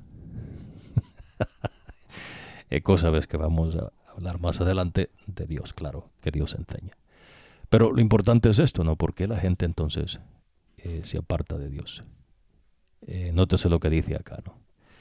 El ser humano ha podido entender todo esto con facilidad al observar la creación de Dios. No la naturaleza, no, sino la creación. Es decir, ves que hay un creador que creó al león, que creó a los animales, que los animales no se hicieron ellos solos. A mí eso es una grande estupidez, ¿no? Pero bueno, hay gente que se cree que es sabia. Y inclusive, ¿no? Que la Tierra tiene trillones de años. Dios no enseña eso, ¿ves? No hay cosa, ¿ves?, que Dios vaya a ocupar del conocimiento humano. Porque Dios no lo ocupa, ¿ves? Dios no ocupa su ayuda. Aquí es si usted acepta el camino que ya Dios trazó o no. Usted decide, ¿no? Pero usted no tiene que hacer nada sino creerle al Señor, obedecerle al Señor. Hermoso, ¿no? Dice, aunque los seres humanos conocían a Dios, no lo respetaron como Él merece, ni le dieron gracias. Terminaron pensando bobadas y se cerraron al entendimiento. Es decir, ellos mismos se apartaron de Dios. Se creían sabios, pero solo eran unos tontos. Es lo que Dios dice, ¿no? Y cambiaron la grandeza del Dios inmortal para adorar ídolos, hechos con forma de simples hombres mortales, aves, cuadrúpedos y serpientes. La gente estaba llena de pecado y quería hacer solamente el mal. Por eso Dios permitió que fueran esclavizados por los pecados sexuales que cometían y deshonraron su cuerpo unos con otros. Cambiaron el verdadero Dios por uno de mentira. ¿Qué es esto? Bueno, la gente rehúsa obedecerle al Señor y cree en vez en su mente que ellos tienen vida de ellos mismos y que ellos saben mejor que Dios. Y eso usted lo ve en el ser humano. Y por eso Dios permitió, ves, que se levantaran reinos que tendrían, ves, un gobierno que afectaría al mundo, para que usted aprenda, ves, que las cosas del mundo, después Dios dice, ves, que son estiércol. Dios no ocupa eso. Pero la grandeza del hombre, en su mente de ellos creen que es lo último, ¿no? Que es sumamente elevado, ¿no? Bueno, no es lo que ellos creen. Ahora, la gente dice estaba llena de pecado. Es decir, ves, vivían de una manera injusta, haciendo injusticia con sus propios prójimos. Y usted ve eso. Todo reino que se levanta hace injusticias. El único que es justo es el Señor. Hermoso, ¿no? Bueno, vamos a ir finalizando acaso. Entonces dice el Señor que esta gente pues hacía maldades con sus propios semejantes, ¿no? Con sus propios hermanos y hermanas. Algunos empiezan a apuntar a cosas, ves, que son ridículas y se creen que son superiores a otros. Cada reino usted va a aprender, ves, que cree que es superior a otra gente. Y ese reino que se levantó después cree que era más poderoso que este otro reino. Y que el armamento que tenía les dio la victoria. Y que la gente que ellos tenían, la ciencia que ellos habían alcanzado, los genios que ellos tenían, gente no sagaz, escritores, pensantes. Y Dios dice, ves, estiércol. Porque el que decide es Dios. Es lo que usted va a aprender más adelante, ¿no? En fin. Ahora, nótese esto que es importante, ¿no? Dios dice les permitió que fueran esclavos de pecados sexuales que cometían y deshonraron su cuerpo unos con otros. Cambiaron el verdadero Dios por uno de mentira. Adoraron y sirvieron a la creación en lugar de adorar y servir a Dios, al Creador, a quien sea la honra para siempre. Así sea. Por eso Dios los dejó seguir sus pasiones vergonzosas. A veces la gente dice, no, pero ¿y por qué Dios permite la maldad? Pues no es por eso, ¿ves? Para que usted aprenda, ¿ves? Que lo que la gente cree en su mente es lo que se produce. Y el querer de la gente cuando se aparta de Dios es maldad. ¿Se entiende, no? Ahora, sus mujeres dejaron de tener sexo con los hombres. Usted aprendió, ¿no?, de Sodoma y Gomorra, que cometían actos vergonzosos, ¿no? Es decir, ¿ves? Que una mujer tenga sexo con otra mujer, de acuerdo a Dios, que es el que los creó, dice, es algo vergonzoso. Pero ¿por qué ocurre eso? ¿Será no que han descubierto algo diferente o que está más avanzado el hombre ahora en día? No, ves, es simplemente ves porque la gente se aparta de Dios. Estas cosas no son nuevas, ves, no son de hace 200 años. Esto viene, ves, desde que el hombre se apartó del Señor, de Adán y Eva. Cuando usted ve, ¿no?, que hay mucho de esta manifestación, ya usted sabe, ves, que esta gente ha sido, ves, dominada por los engaños de su mente, y claro, ves, también están allí los demonios metidos. Pero bueno, ahora cambiaron, ves, lo que es por creación y empezaron a tener sexo con otras mujeres.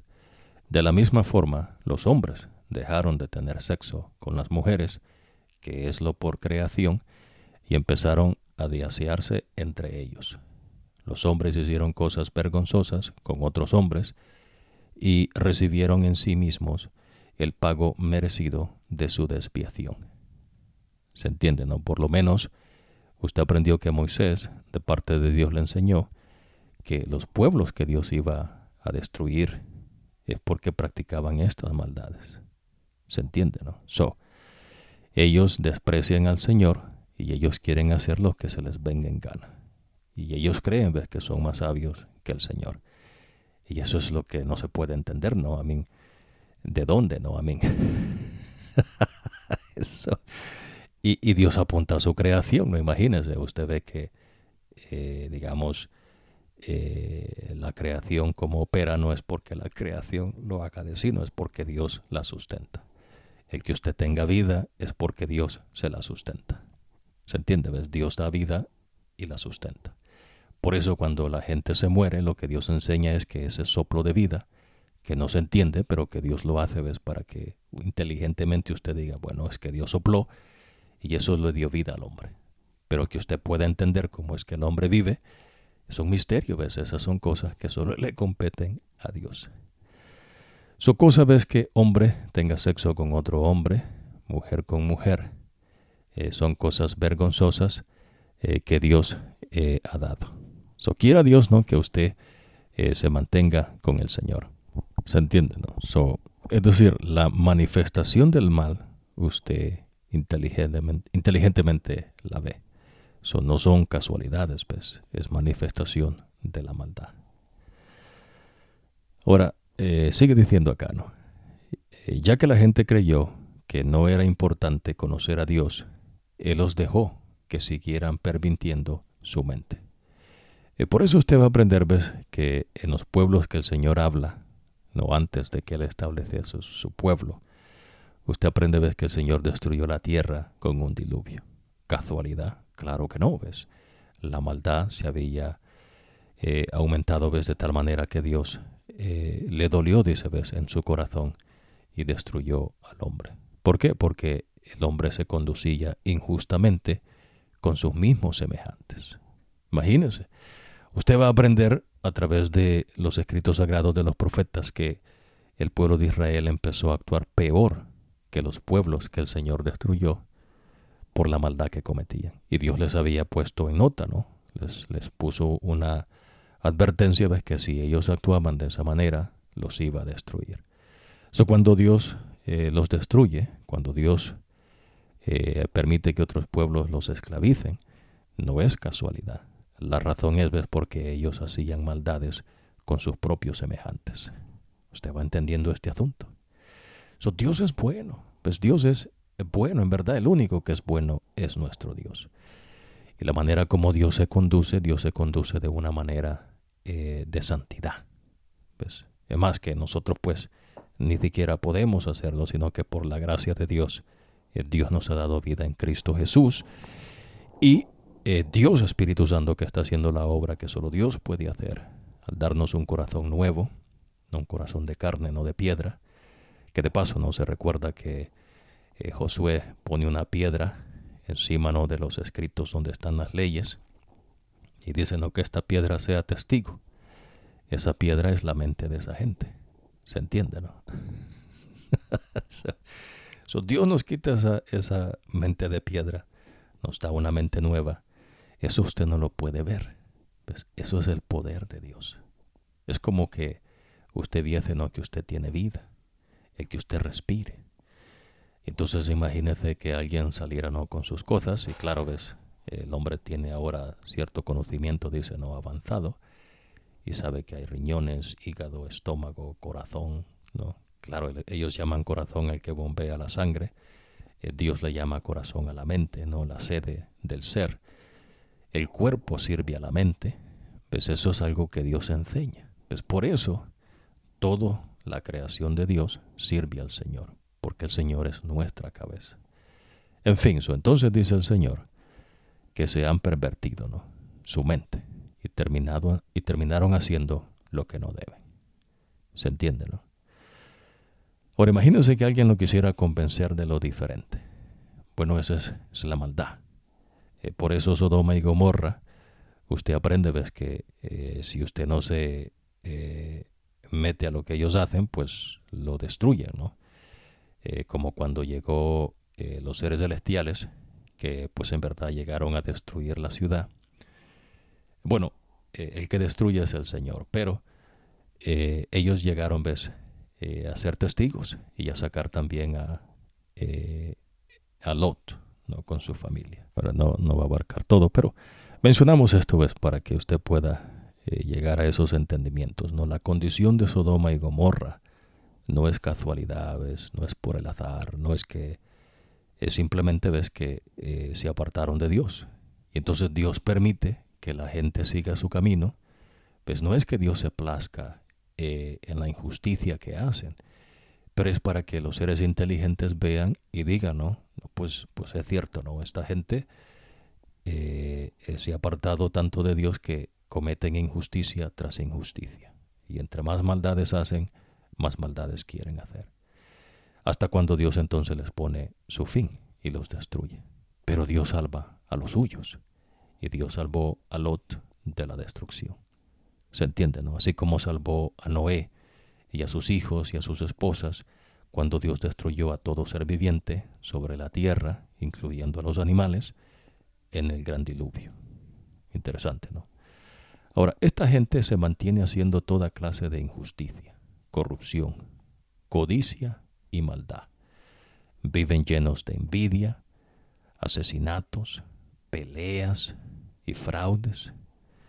Siempre están pensando mal de los demás. Imagínense, ¿no?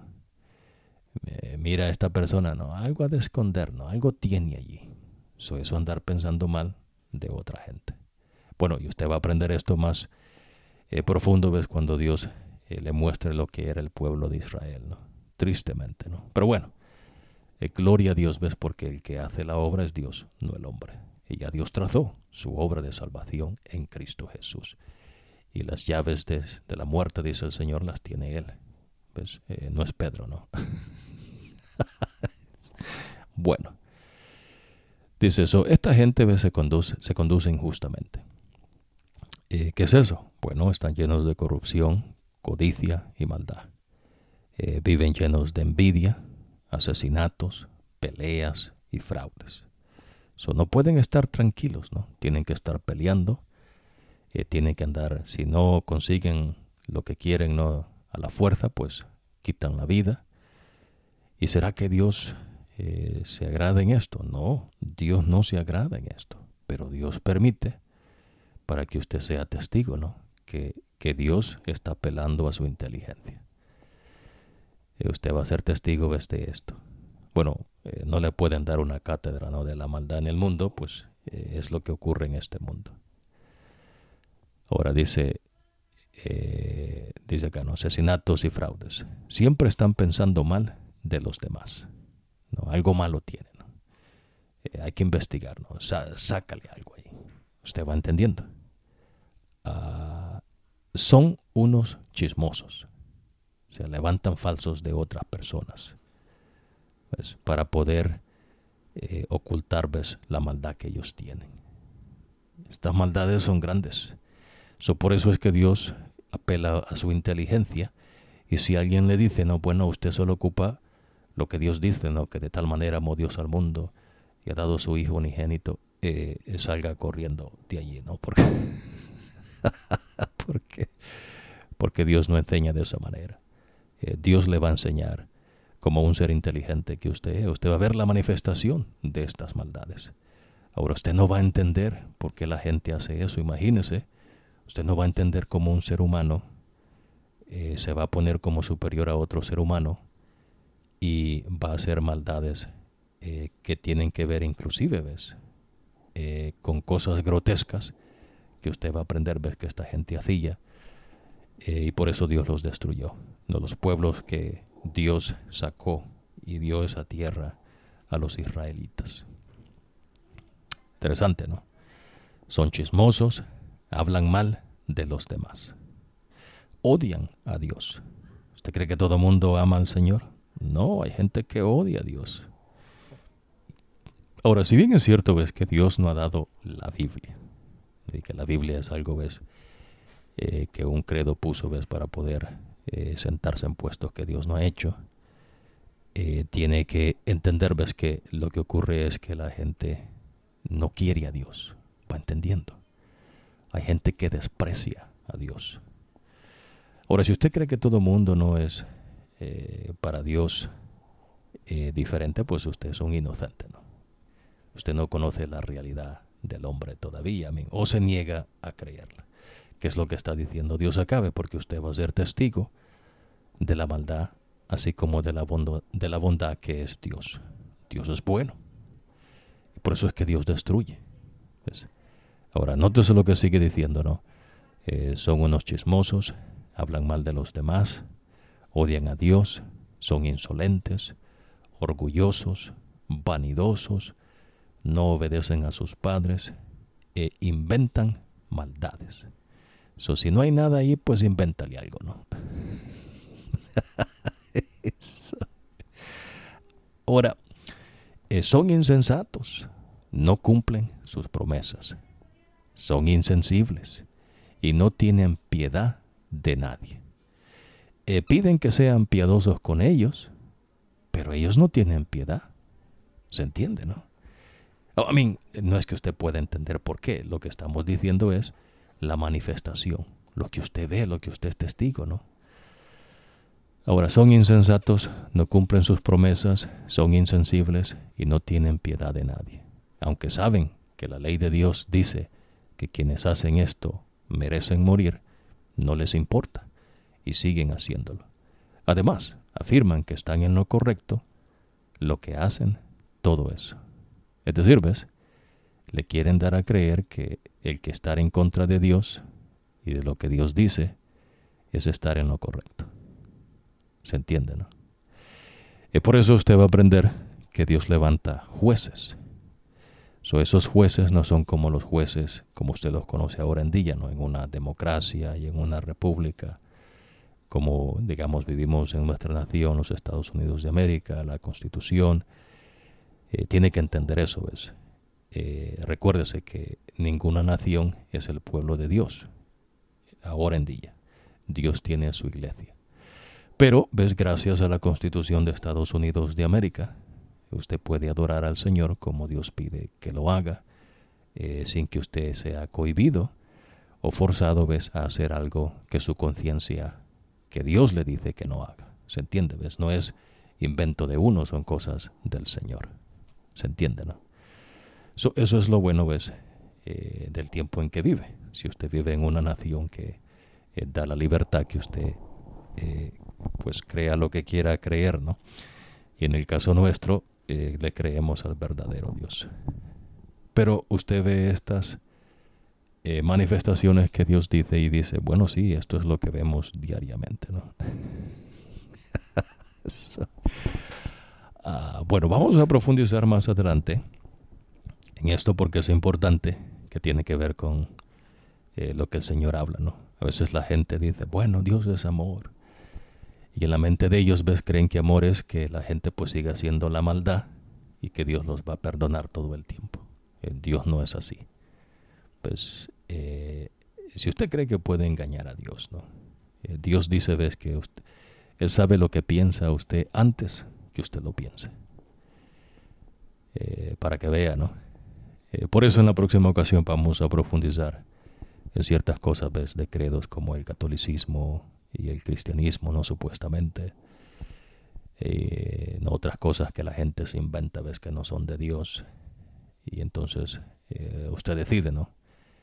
Si usted quiere obedecer al Señor o obedecer, las bobadas, estupideces y delirios de la mente de otra gente cuyas mentes están controladas por los demonios porque se han apartado de Dios y se siguen apartando de tal manera que el poder de Dios, Espíritu Santo, no los alcanza. ¿Se entiende, no? Imagínese, si Dios no puede, ¿qué puede hacer usted, no? Pues nada, ¿no? Porque el que es poder es el Señor. Quiera Dios, nuestro deseo es que usted le crea al Señor y que siga, ¿no? Creciendo en el conocimiento del verdadero Dios. Dios les bendiga y nos vemos en la próxima ocasión.